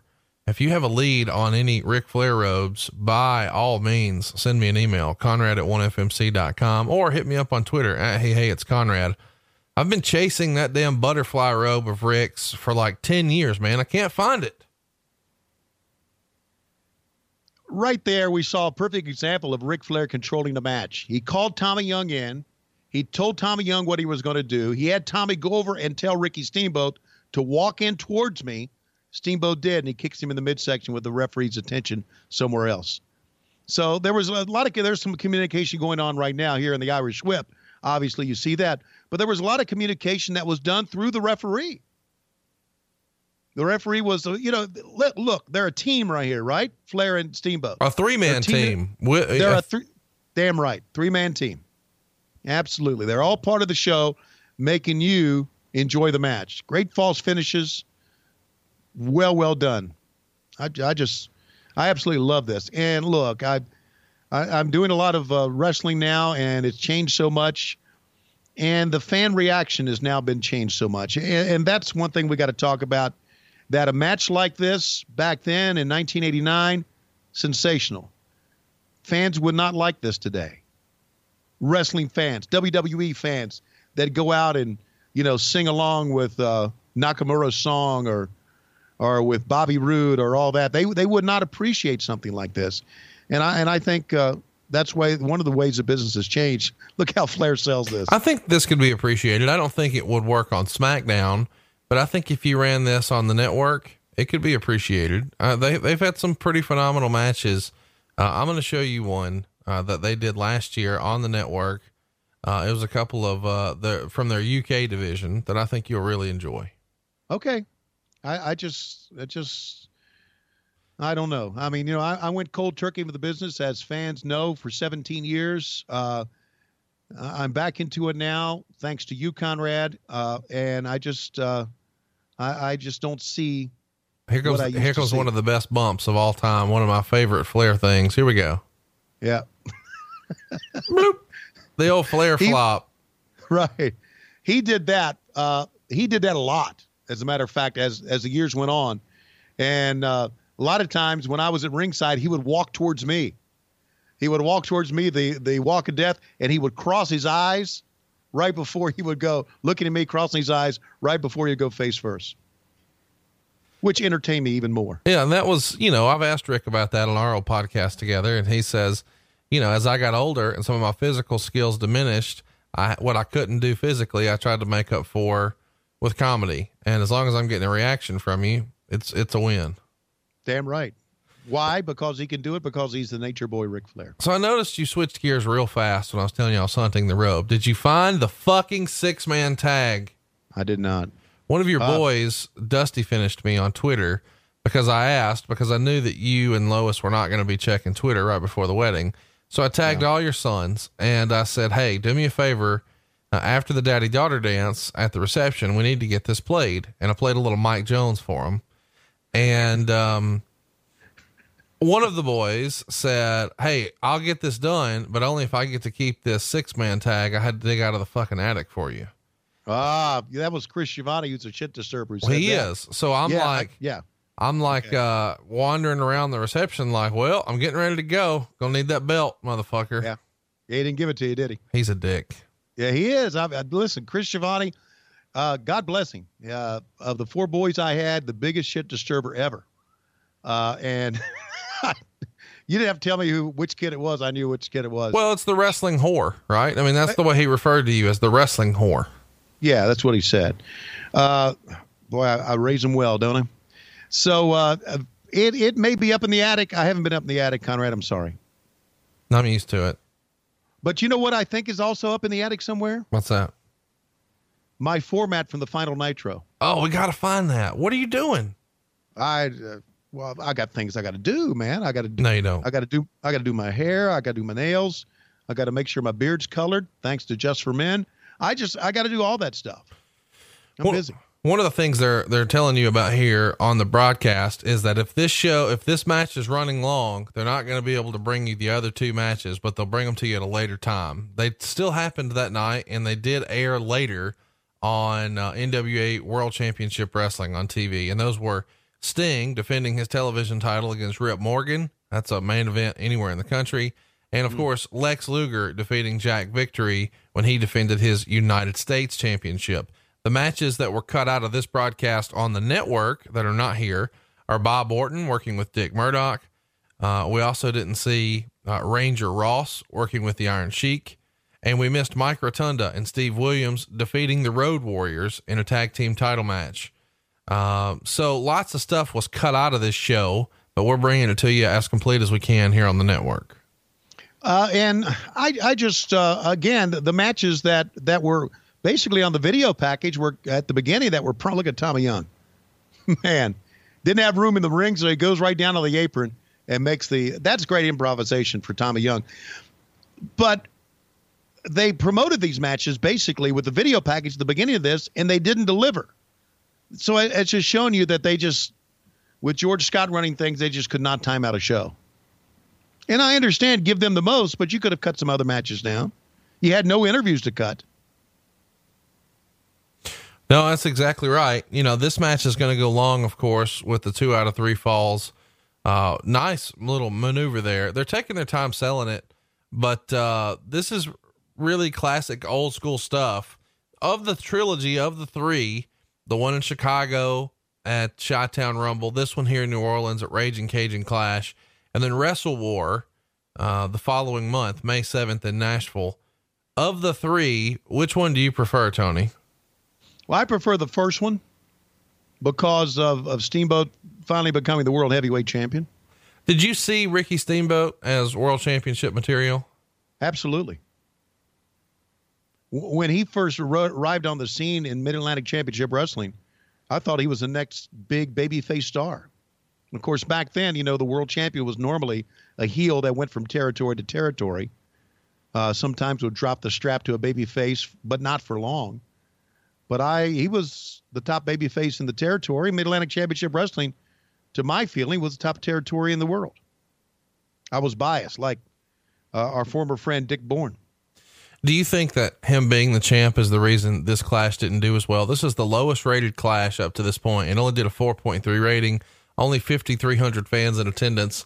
25 years later, of course, WrestleMania is going to happen here, and there's more than 75,000 folks there. Do you think it was just the state of the business, the state of the NWA, bad booking, or did people just not get behind Ricky Steamboat? No, it wasn't that people didn't get behind Ricky Steamboat. It was just the state of the NWA back then. Well, I guess we should talk about it. Because of the poor performance here, the booker, George Scott, was fired a few days after this. And it was said that he even had a gag order on even mentioning the Clash, as well as the Countdown to the Clash preview show that happened on Friday, because a few days before the Clash went down, he upset a lot of people within the organization, and that sort of sealed his fate with the NWA. TV ratings are at an all-time low, live attendance is dropping, and after he's fired and out of here, a booking committee is formed. And that's something that you've talked a lot about here. We're probably most synonymous with that phrase of any others, the booking committee. And the booking committee there really was one, motherfucker. Well, I'm saying, motherfucker, here they are. The first one was Kevin Sullivan, Eddie Gilbert, Jim Ross, Jim Hurd, Jim Barnett, because we need more Jims, Jim Cornette, and Jody Hamilton. So pretty amazing, that lineup of all the Jims, Jim Ross, Jim Hurd, Jim Barnett, Jim Cornette. If your name's a Jim, you're getting a fucking pencil. Jim Cornette eventually would replace Eddie Gilbert on that committee, of course. When you hear that George Scott is out, you're an old school fan. How did you meet that news? Because I was there at George Scott's very first production meeting before I left. I thought it was probably the right thing to do because it had been apparent that the business had passed him by. All right, there's the first fall. Ric Flair wins it. George Scott was hired because of a recommendation by Jim Barnett. And when George Scott held our first production meeting, and it was so disorganized, I never will forget, we're all around the table waiting for him to talk, and he wouldn't talk. And he looks up and looks around. And he said, "Oh, you guys want me to run the production meeting, huh? I thought the director's supposed to do that." I knew right there from the very first time that George Scott was sunk. Right. And then Jim Barnett even said after the meeting, he said, "I feel really bad because I'm the one that suggested that George Scott come here and be the booker." But basically it was Jim Barnett looking, not worried about the business, worrying about his own ass first. So I knew that the business had passed him by. I knew it wasn't going to be long term. And so when Vince McMahon called on me, it was, that was one of the reasons that I think I left, because I'm thinking, boy, this place is going to go nowhere with George Scott. So when I heard he had been fired, I thought, well, there you go. You know, his brother, Sandy Scott, people don't know, was a good friend, worked in the business, was a promoter, worked hard in the office, was very organized, very good guy, liked Sandy Scott a lot. Sandy worked for the company back then. Also working for the company back then was Gene Anderson of the Minnesota Wrecking Crew. And Gene, back at that time, was the guy who walked out and timed the matches. When Gene Anderson walked out of the locker room area and stood in a place to watch the matches, the referee would look up and they knew it was time to go home. Right. Some old school stuff that kind of, transferred over to the early days of TBS. Now, notice how this second fall, they're picking up the pace here. Some like old school wrestling stuff, headlock on the mat, but now they're picking up the pace and getting a lot of false finishes. And Steamboat, after, again, psychology. Steamboat lost the first fall, so now he's got to really kick it into high gear and try to even things up here early. I love the psychology. And again, Tommy Young says the hold is clean. He lets guys know at ringside. They'll know who he's talking to there. Just love everything about it. But back to your point, George Scott. Yeah, what worked in the 70s did not work in the late 80s and the 90s for George Scott. Not too long after this, there would be talk that Bruce Pritchard might be getting a shot with the NWA. Sorry, his brother Tom Pritchard. We haven't talked about Tom Pritchard a lot with you. We've made fun of Bruce extensively because we can. That's because you guys make fun of me on your podcast, but go ahead. Chat me up. What was your experience with his brother Tom? None. No experience with him, just to talk to him. And very little experience with Tom. Well, let's talk about the matches that we missed then. After JYD and Butch Reed, that Bobby Orton, Dick Murdoch match, Murdoch has his foot tripped during the Brain Buster, and Gary Hart holds the foot for the pin. And that's sort of kind of fun, I guess, because meanwhile on the other station for WrestleMania 5, Rick Rude wins the Intercontinental title from the Ultimate Warrior with the exact same finish. The next match is for the World Tag Team titles, with the Road Warriors defending against Steve Williams and Mike Rotunda. And I can't believe this isn't here, but the finish actually saw Animal accidentally toss Long, and Doomsday Device gets nailed. Teddy won't count, and Williams comes in and rolls up Hawk, and Teddy delivers a super fast count because he was tossed.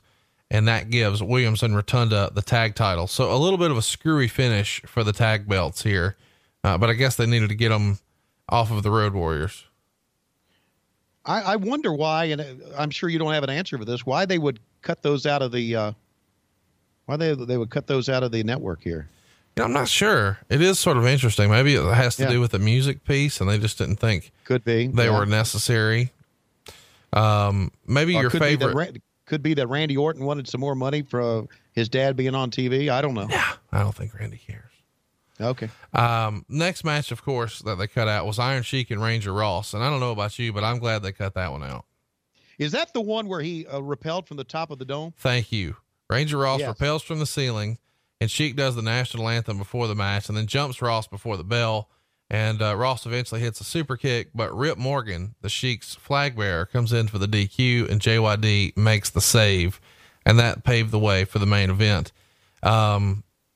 Sort of a funny deal here. Cornette has told a funny story about this. He says George Scott brought the Iron Sheik back in and paid him $100,000, and the NWA wasn't pleased with Sheik's in-ring work. So they sent him home and forgot about him, and his contract rolled over for another $100,000. So they brought him back to do jobs, but he was so bad, they just sent him home again. So he's making $100,000 to be bad, but be bad at home. Wow. Well, that's, I'll give you another story about the NWA or WCW, Turner Broadcasting, not knowing what the fuck they were doing. Colonel Robert Parker of the Jump Rope Academy is a good friend of mine, and he's working for Major League Wrestling now. He is the manager of the Dirty Blondes, and you'll see him on TV very soon. He was telling me the story that he was owed money by Jim Herd for being on, you ready for this? I'm ready. The booking committee. He was on the booking committee. There was a booking committee back then, and he was owed money for it, and they never gave him his money.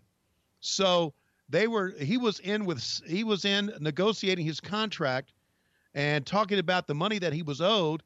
And for some reason, a juiced up, steroided up, geeked up Sid Vicious came in, because he was with him, came in and was screaming at Jim Herd, "Give him his fucking money. You owe him fucking money. Give him his money." And Colonel Parker said, "They only owe me like $1,500. So Herd got on the phone, called in whoever was the guy in accounting, and the guy in accounting came in and said to Colonel Parker, he said, "Would $4,000 be fine?" And Colonel Parker said, "Yeah, I guess." And they only owed him $1,500. So they didn't even ask him how much they owed. They just gave him $4,000. I guess just to get a steroided up, geeked up Sid out of the office. So that is how it worked in the front office of WCW. I gotta say, if I knew that, I would cut Sid in and we would go repeat that once a month. And he'd get $2,000 and I'd get $2,000. It probably worked. And a short time after that, Colonel Parker said he's had enough of the booking committee. He just quit the booking committee and still got paid for it for like another year. He just walked out on it. So one of the old school moves that we don't see enough of, the backslide here. I've always been a big fan of the backslide. I know that it doesn't get used enough and people don't really do this anymore, but man, this was good stuff. Was it not? No, it was great. And the reaction for Flair trying to fight it off and screaming. And now they're going to take it on the outside really for the first time, because in the psychology of a match, you've got the one fall, but you know that Steamboat now is kind of taking the advantage here of this next fall. So what does Ric Flair do? He goes on the outside, and I think it all worked out well. I mean, you had the fans here, and Ric Flair was the master at it. Tommy Young calling all the action for us. I'm glad we finally get to call the match with Tommy here. Yeah. Tommy Young t-shirt still available at loisrules.com. I got to tell you, man, I had an opportunity right after your wedding, or the next day. I went and ate lunch with Rick, and he asked about the wedding, and he asked about the show and how the podcast was doing and all that. And he says, "Are you making any money?" And I said, "Oh yeah, man, we got sponsors. We're selling them some mortgages, but the most fun thing we're doing is the t-shirt." And he made a face like, "Who wants a Tony Schiavone t-shirt?" And I'm like, "Well, we're not doing really Tony Schiavone t-shirts." And he's like, "Well, what do you mean?" And I said, remember that time you were in the hotel and you called Shivani to come down and take a look at what was going on in your room, and you answered the door naked with a glass of wine, and he immediately has his eyes bug out and starts making the throat slash like, don't finish this story. Don't finish this story. And I show him a picture of the cat bath t-shirt, and he's like, you fucking guys are too much. I wear an XL. He used to wear a double X before he got fucking old. Yeah. He's lost some weight after last year, and he's quit drinking. So he's keeping the weight off, but I'm sure he would get a kick out of Parker's Jump Rope Academy, Hot Tag Express, the Roll of Baloney, Hard to Beat. You know, I think he'd be into some of those. I did show him Flair Hit It First, and he looked at me like, what the fuck is that? And I said, it's not for you. And he's like, oh, I know what that one's about. Which I thought was good. And I'm going to go see him and I'm going to bring him a t-shirt.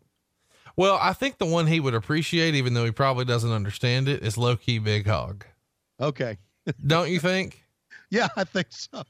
And I think he might like hashtag NFLTG. He would think it looks cool, but you'd have to explain what it was. He did, he did recognize the I broke Wahoo's leg and damn, I'm good and all those. Right. By the way, my daughter, who is now back from her honeymoon, she has a machine called a Cricut that can make me bumper stickers and things, or stickers for my back window of my car. She's going to make me a hashtag NFLTG sticker to put on my car. I think we need to sell those at our live events. If we can ever get you to a live event, can you make me a promise right now that you and I can do a live show at least once this year? I'd love to do a live show. I just, I don't know. I just, two things: confidence about doing live shows, number one, and number two, just trying to work it into my schedule. But yes, I promise you I will. We should have done one at WrestleMania this week. That's our number one most requested thing. Why aren't you doing a show with Shivani? And I'm like, dude, it's not my call. It's fucking baseball. Baseball season opens this week. And then the other part, you know, that we get a lot of requests about is, hey, you're doing a WrestleCade show with Bruce Pritchard. Why aren't you bringing Tony Schiavone to North Carolina? I'm like, well, that's the day Georgia plays Georgia Tech. It's fucking football. Yeah, that's the way it is. And I've worked hard to keep those jobs. And it's not that I don't love you, Conrad. And it's not that I don't love the fans, but I just don't want to be anywhere Bruce fucking Pritchard is. I hear you on that. Tell everybody a time cue here so we can make sure everybody's keeping up with our epic battle between Ric Flair and Ricky Steamboat. I mean, 140, 14, 15, 16, 17, 18. Okay. Ric Flair is just picking up Steamboat, and Steamboat flips over the top, rolls him in, rolls him up. 1, 2, Tommy Young in for the 2 count, and Flair powers out of it. Steamboat nosedives down. Oh. Well, something we need to mention here is Terry Funk has replaced Michael Hayes on commentary. And the storyline reason is that Funk is the first NWA world champion to defend the title here in the Superdome. But in reality, a month from now, he's going to start a feud with Ric Flair right after he finishes the trilogy with Ricky Steamboat. As a kid, I was much more into the Terry Funk match with Ric Flair than I was these.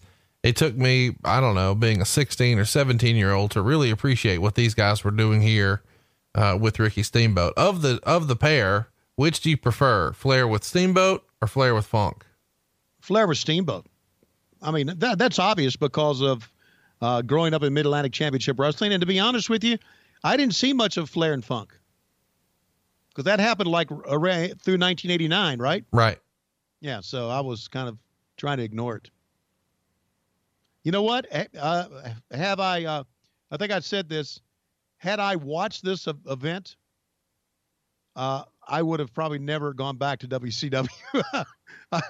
But then again, I was in New York last week and going through LaGuardia, and I remembered why I left the WWE, having to deal with that bullshit travel and stuff up there. Wow. It's a different lifestyle, buddy. It ain't Huntsville, Alabama. It ain't Marietta, Georgia. Whew. These guys are having a phenomenal old school match. They're going to go 55 minutes. It's not common you see a 55-minute match But these guys are making it entertaining, although the kids in the crowd in the background getting a little restless. Yeah, again, they are. And, they'll do some things at times to get you back into it. Pay attention here. Here you go. He's got a double chicken wing on Ric Flair. Ricky Steamboat using a submission move that he didn't use a lot. You almost never see Ricky use. There it is. Ric Flair submits. This comes at a time when you never really saw Rick submit, and you never really saw Steamboat even try submissions. So we've got 2 falls down now. We're tied at 1 apiece, 1 for Flair, 1 for Steamboat. Flair reversed an inside cradle to get his pin, and Ricky Steamboat earns a submission with a double chicken wing. Pretty rare move at the time. Wouldn't you agree? Very rare. And also look at the fans. They bought it. They reacted to it. They bought it. They were into it. And, so very well done. In the context, going to go to a break. When we'll have our third fall. In the context of a wrestling match that has gone this length of time, in reality, if you suspend disbelief, you really, because Flair faced first, you really think that a submission hold could come here because they've been wrestling for such a long time. So there's been so much taken out of them. So it was a very believable finish at that time.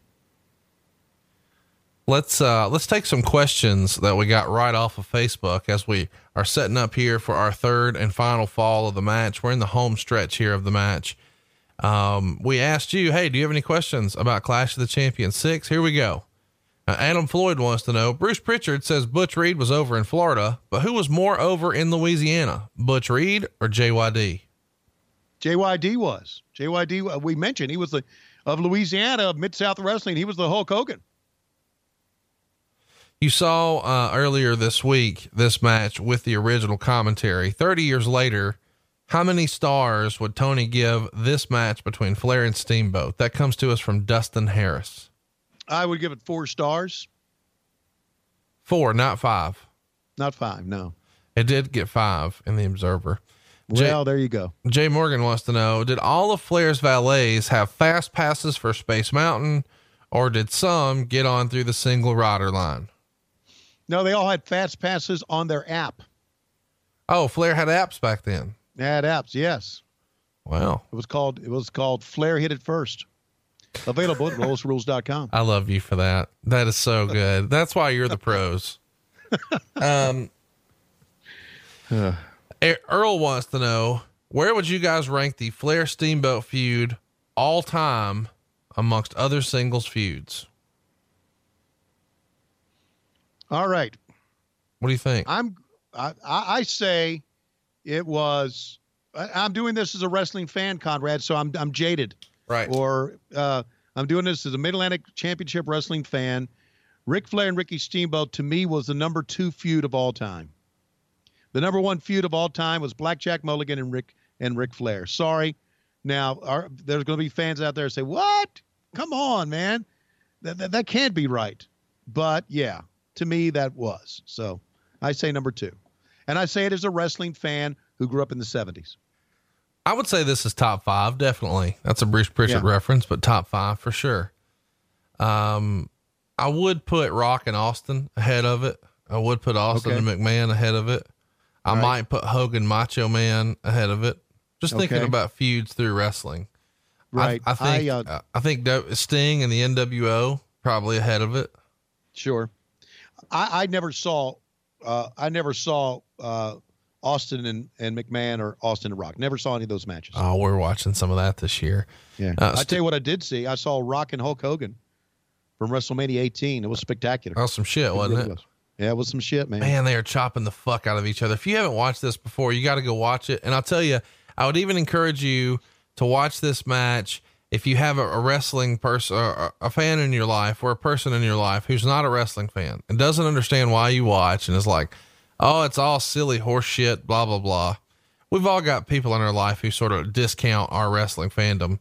You should make them watch this match. A couple of notes here about the storyline being developed here. If you'll recall, when they first started this match 50 minutes ago or whatever, they chopped each other. Yep. And now they're back to doing it again, but they're back to doing it again after each has a fall and each are kind of spent. So it means a little bit more, and it gets the fans into it. Yeah, maybe 4 stars is wrong. Maybe 4 7/8 of a star. Thank you for that. Okay, 7/8. I had to take off 1/8 of a star, Dave Meltzer, because of the lighting. Well, and nobody's Japanese. Right, exactly. That's your move. That's your go-to. Right. And here now the fans are getting look at fans standing up on the other side because that motherfucker's cheating. He's holding with the middle turnbuckle his foot, and that's going to give him the advantage. The fans kind of got into that stuff. Chop the shit out of him. Steamboat selling his ass off. You know, one of my favorite things about an old school Ric Flair match like this is the way he would use the ropes for leverage. I don't remember that anybody did it as well as him. He's the person I remember doing it the most when I was a kid and being so mad. And I totally bought that. Oh, he's doing that for leverage. He's cheating. As an adult, it's like, that's some silly shit. But as a kid, it was fucking awesome. Yeah, absolutely. Some more questions here from Twitter and Facebook. And this is a great question here, Stuart. Thank you for this. Has Tony gotten in the goddamn attic yet to get Conrad his fucking belt? I have not. I think we mentioned that. God damn it. Oh, did we? Okay. Well, wait. Hello. I can't say God damn it anymore. My daughter admonished me for it on the wedding. She ain't fucking listening. Eric wants to know, which match did Tony think was better, Flair or Steamboat or Savage Hogan? And if given the chance, which one would he have wanted to commentate? Well, I think it was Flair and Steamboat, and I would have loved to have commentated this one. I really would have. Matt wants to know, where would you rank this on your top Flair matches of all time? Let's see. It would be it'd be top 5. No, it'd be top 4, actually. What were the other 3? The greatest one I ever saw was Flair and Blackjack Mulligan, Greensboro Coliseum. The second greatest Flair match I ever saw was Flair and Steamboat, 90 minutes in the cage at the Greensboro Coliseum. And I'm trying to think what would be 3. This could be number 3. Absolutely. Or probably maybe the one from Chicago right before this.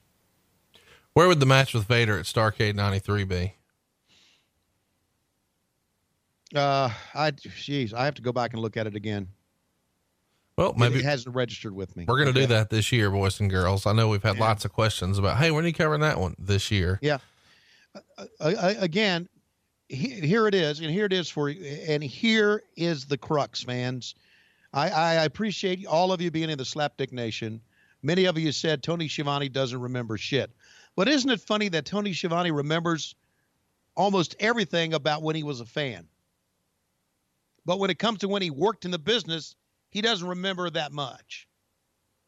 That's because as a fan, you're more impressionable and you remember shit a lot more than when you worked in the business and you were cranking shit out on a daily basis. You don't understand it. I get it. You don't understand it. But if you worked in the business like I did, you would understand it. Anybody who's been in the business, I've talked to guys a lot who have been in the business the length of time that I have. And I say, do you remember that? And they'll go, no. Well, here's the thing, Tony, and to your point, I think a lot of fans, take for granted that sometimes when you're so concentrating on cranking out good content, once it's done, and it's sort of in the rear view mirror at that point. We have fans who discover our podcast for the very first time all the time, DM me or ask me on Twitter, hey, what episode did you first start talking about this? And obviously this didn't happen 20 years ago. This is less than 20 months ago. And I'm like, fuck, I don't know. It was just because we've done so many shows since then. And once I'm done with the show, I sort of I'm putting it down and I'm on to the next one. Like I got to do research for next week and I got to worry about what I need to watch this week for next week.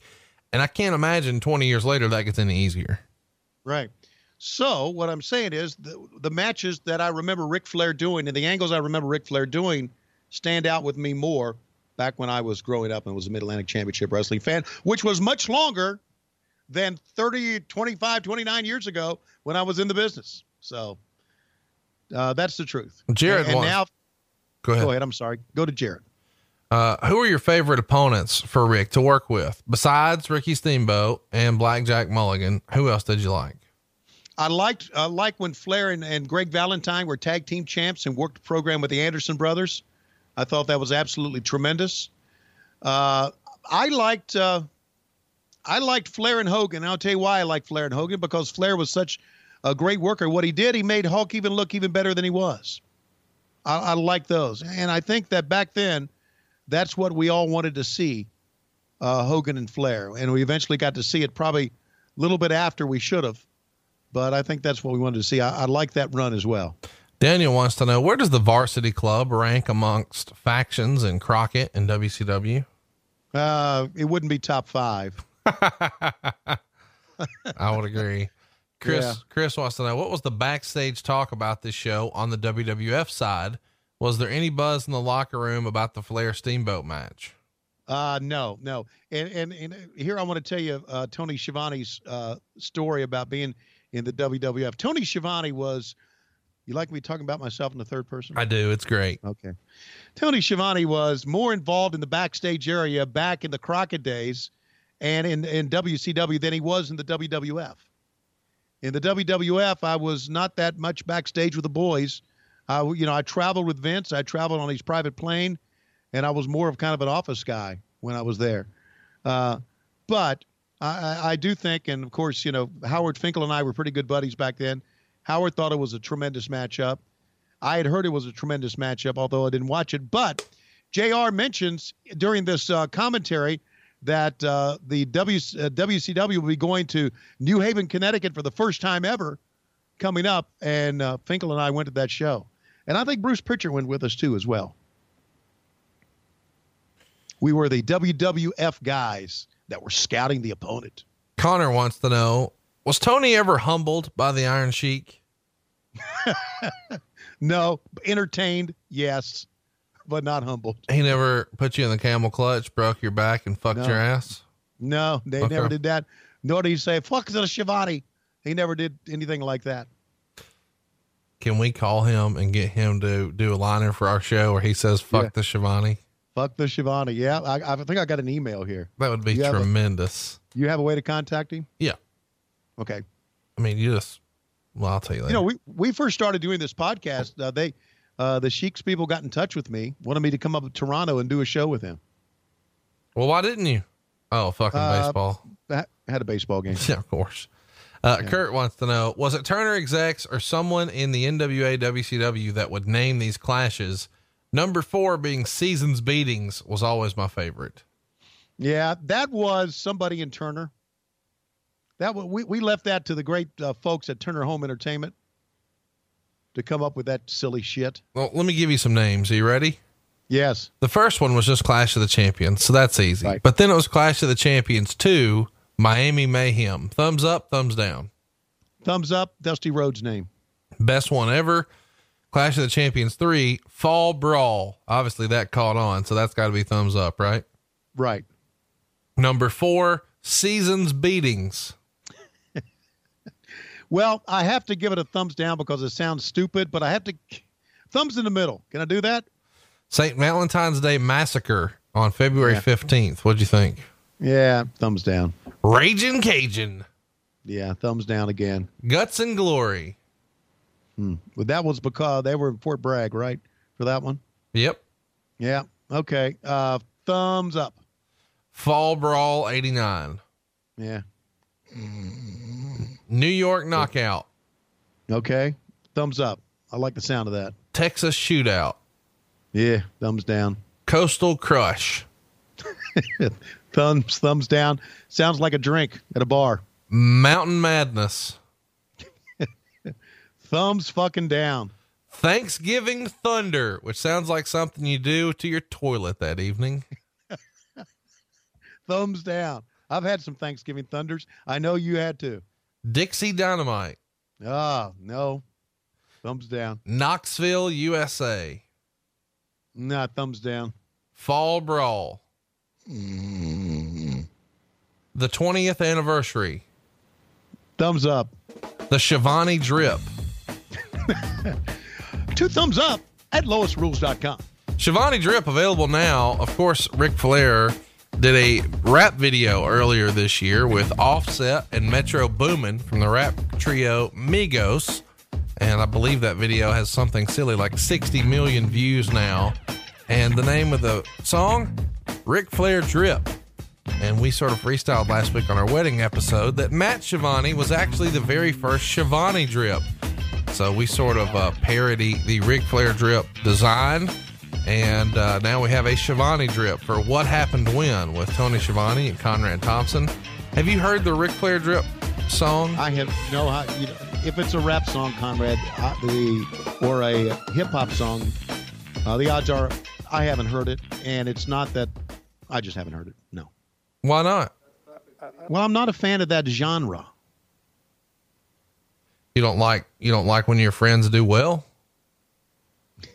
I like when my friends do well, but I just don't like that genre. That's it in your deal. Now, if Jason Aldean would do a Ric Flair song, or somebody in country music would do that, or even some old school R&B, like the Temptations. You don't like this beat right here? What's that?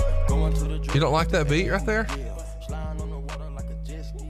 No, it's not for you. Not for me. But he's coming to your best part, though.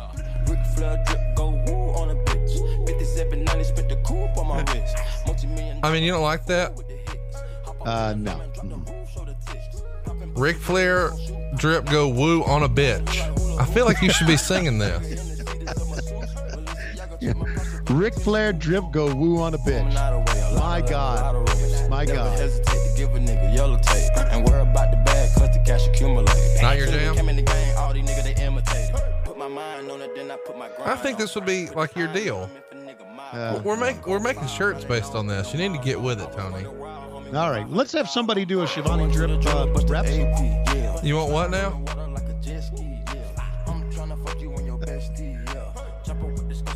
Here you go.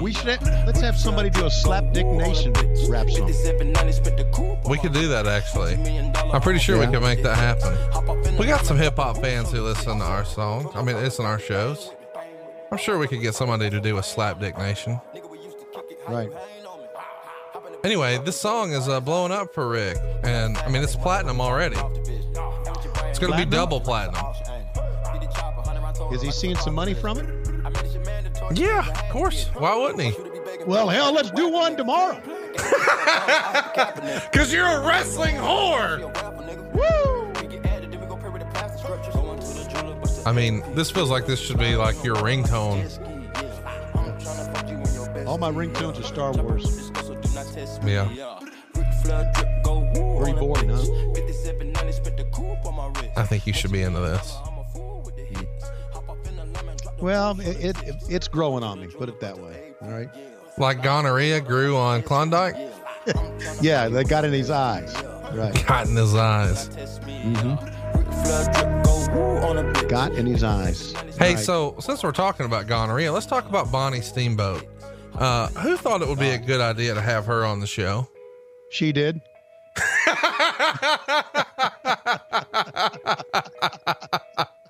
Oh my God. And that was all they needed. So if you haven't already, go watch the Ric Flair drip music video, ladies and gentlemen, from Offset and Metro Boomin. I think it's Tony Schiavone's new ringtone. All right, maybe so. What am I going to do with my Darth Vader ringtones? We're home stretching here. Our world champion, Ricky Steamboat, celebrating that he's finally been able to get Ric Flair down. Flair's in the corner begging off, and Steamboat is fired up. Take some athletes with some great cardiovascular conditioning to do things like this, Conrad. I'm telling you that. You can push the weights all you want to get toned up, but you got to get on the Stairmaster to be able to go this far. Yeah, we're getting close to the finish here, as a matter of fact. It's going to happen on this side of the ring.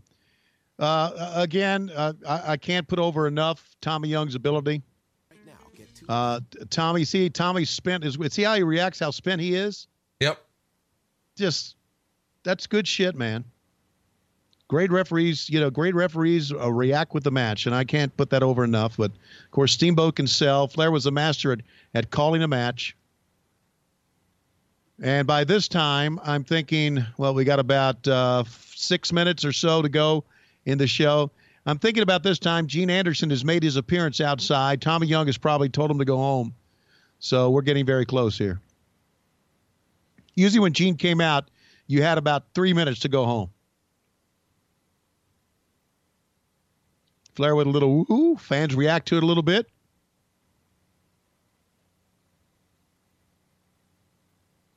Man, good stuff. Steamboat just, with all his power that he's got left, all his reserve that he's got left, is just, here's one of the great Flair spots, right? Up on the top, shaking his head no. Got to get them all in.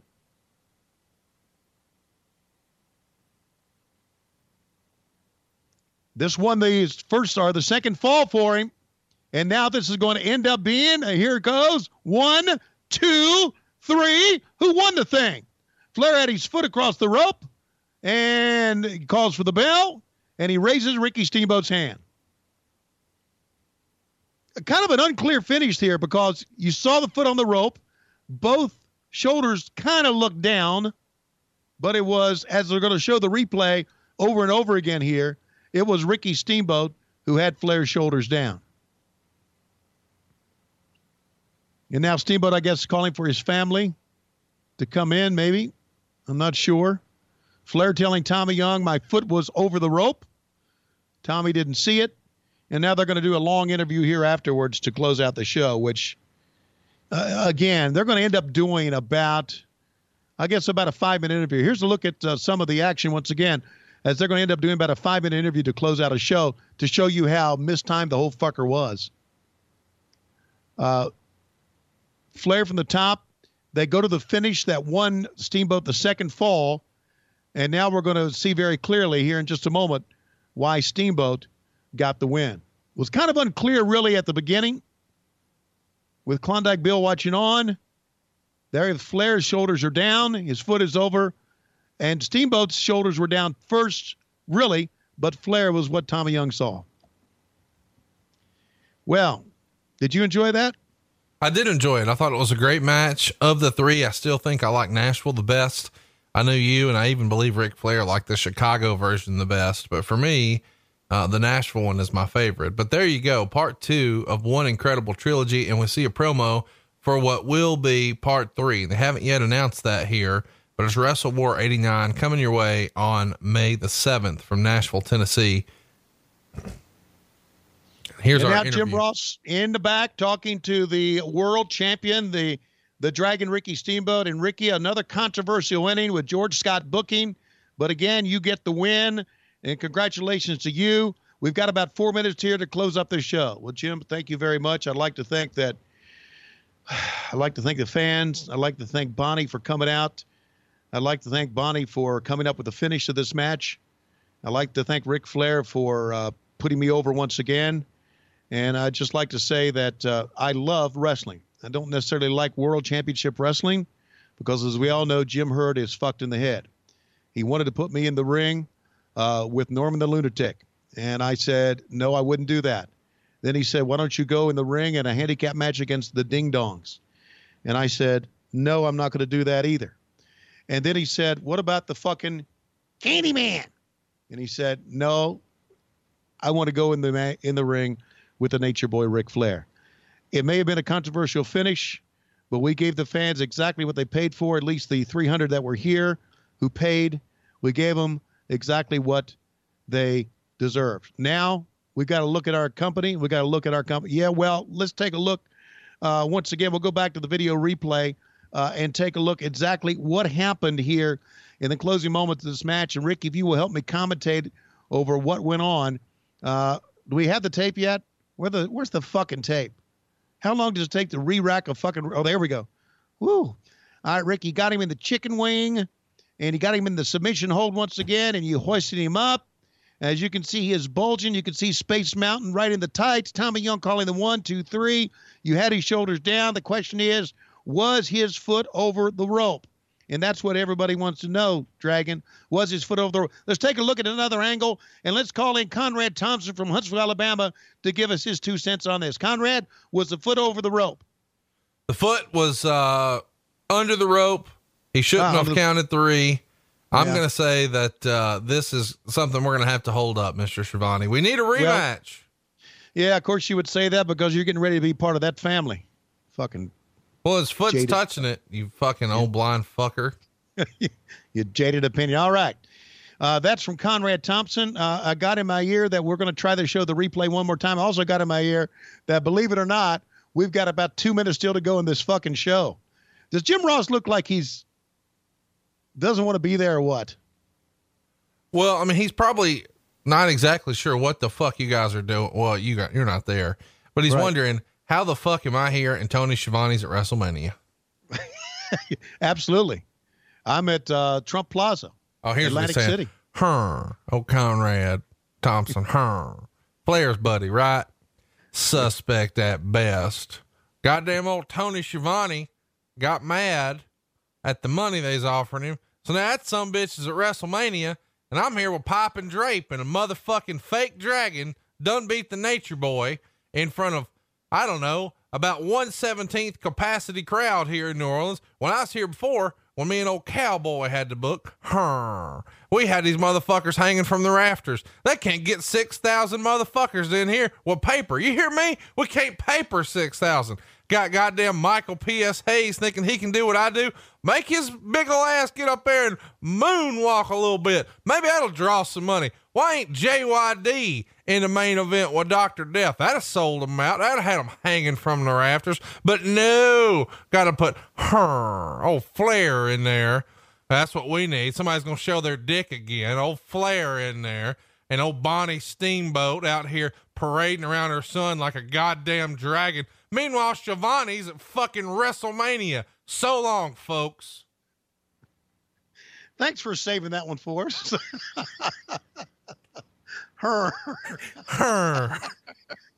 Sassafras. You started doing that. First thing I thought of was, I never heard Steamboat go. I said, Steamboat going, oh, he's doing JR. Oh, thank God that one's. Look, hey, this match saved everything. It was a horrible show up until that point.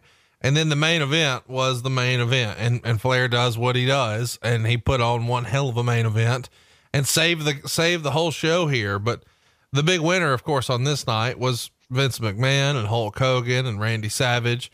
They hit a home run, and we tried to hit a home run for you, but we know how to end the show. And so they had a video package to end their show, and we're going to have a package on our show. Ooh, commentary ninja, ready with Yoshi and Ricky Dragon Steamboat. No, not that Yoshi.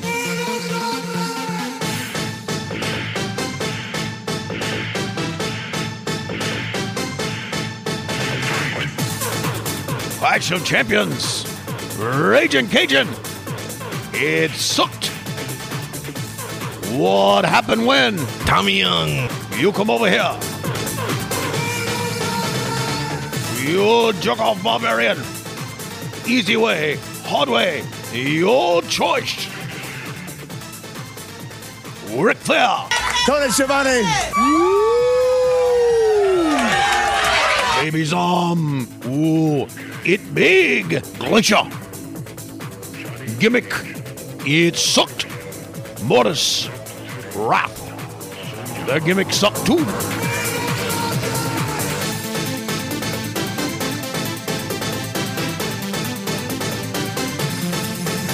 Medusa. Swing. Swing. Tentpole. She's a babe. She's magically babelicious. She tested very high on the strokeability scale. Oh, you're right. Conrad Thompson. What happened when? Bulls Pidgeot used to suck. He now big podcast champion. You know, you and Conrad Thompson suffer from a disease called juvenile humor. Oh, commentary ninja in trouble. That's right. You get your commentary ninja ass out of my kitchen. Well, they say Lois rules. Damn right she does.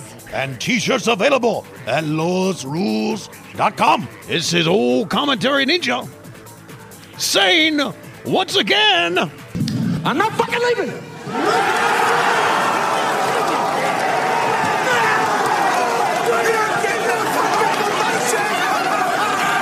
The show goes on.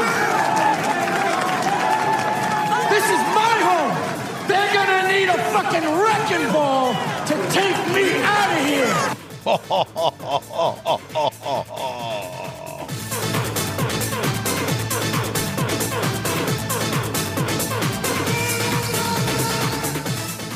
Promotional consideration paid for by loisrules.com.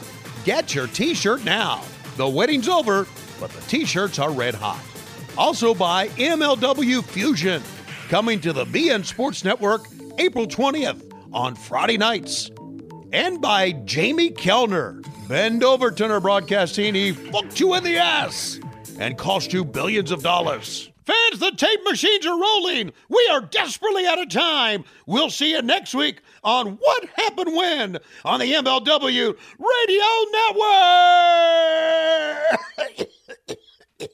Network. Oh, I'm too old for this shit.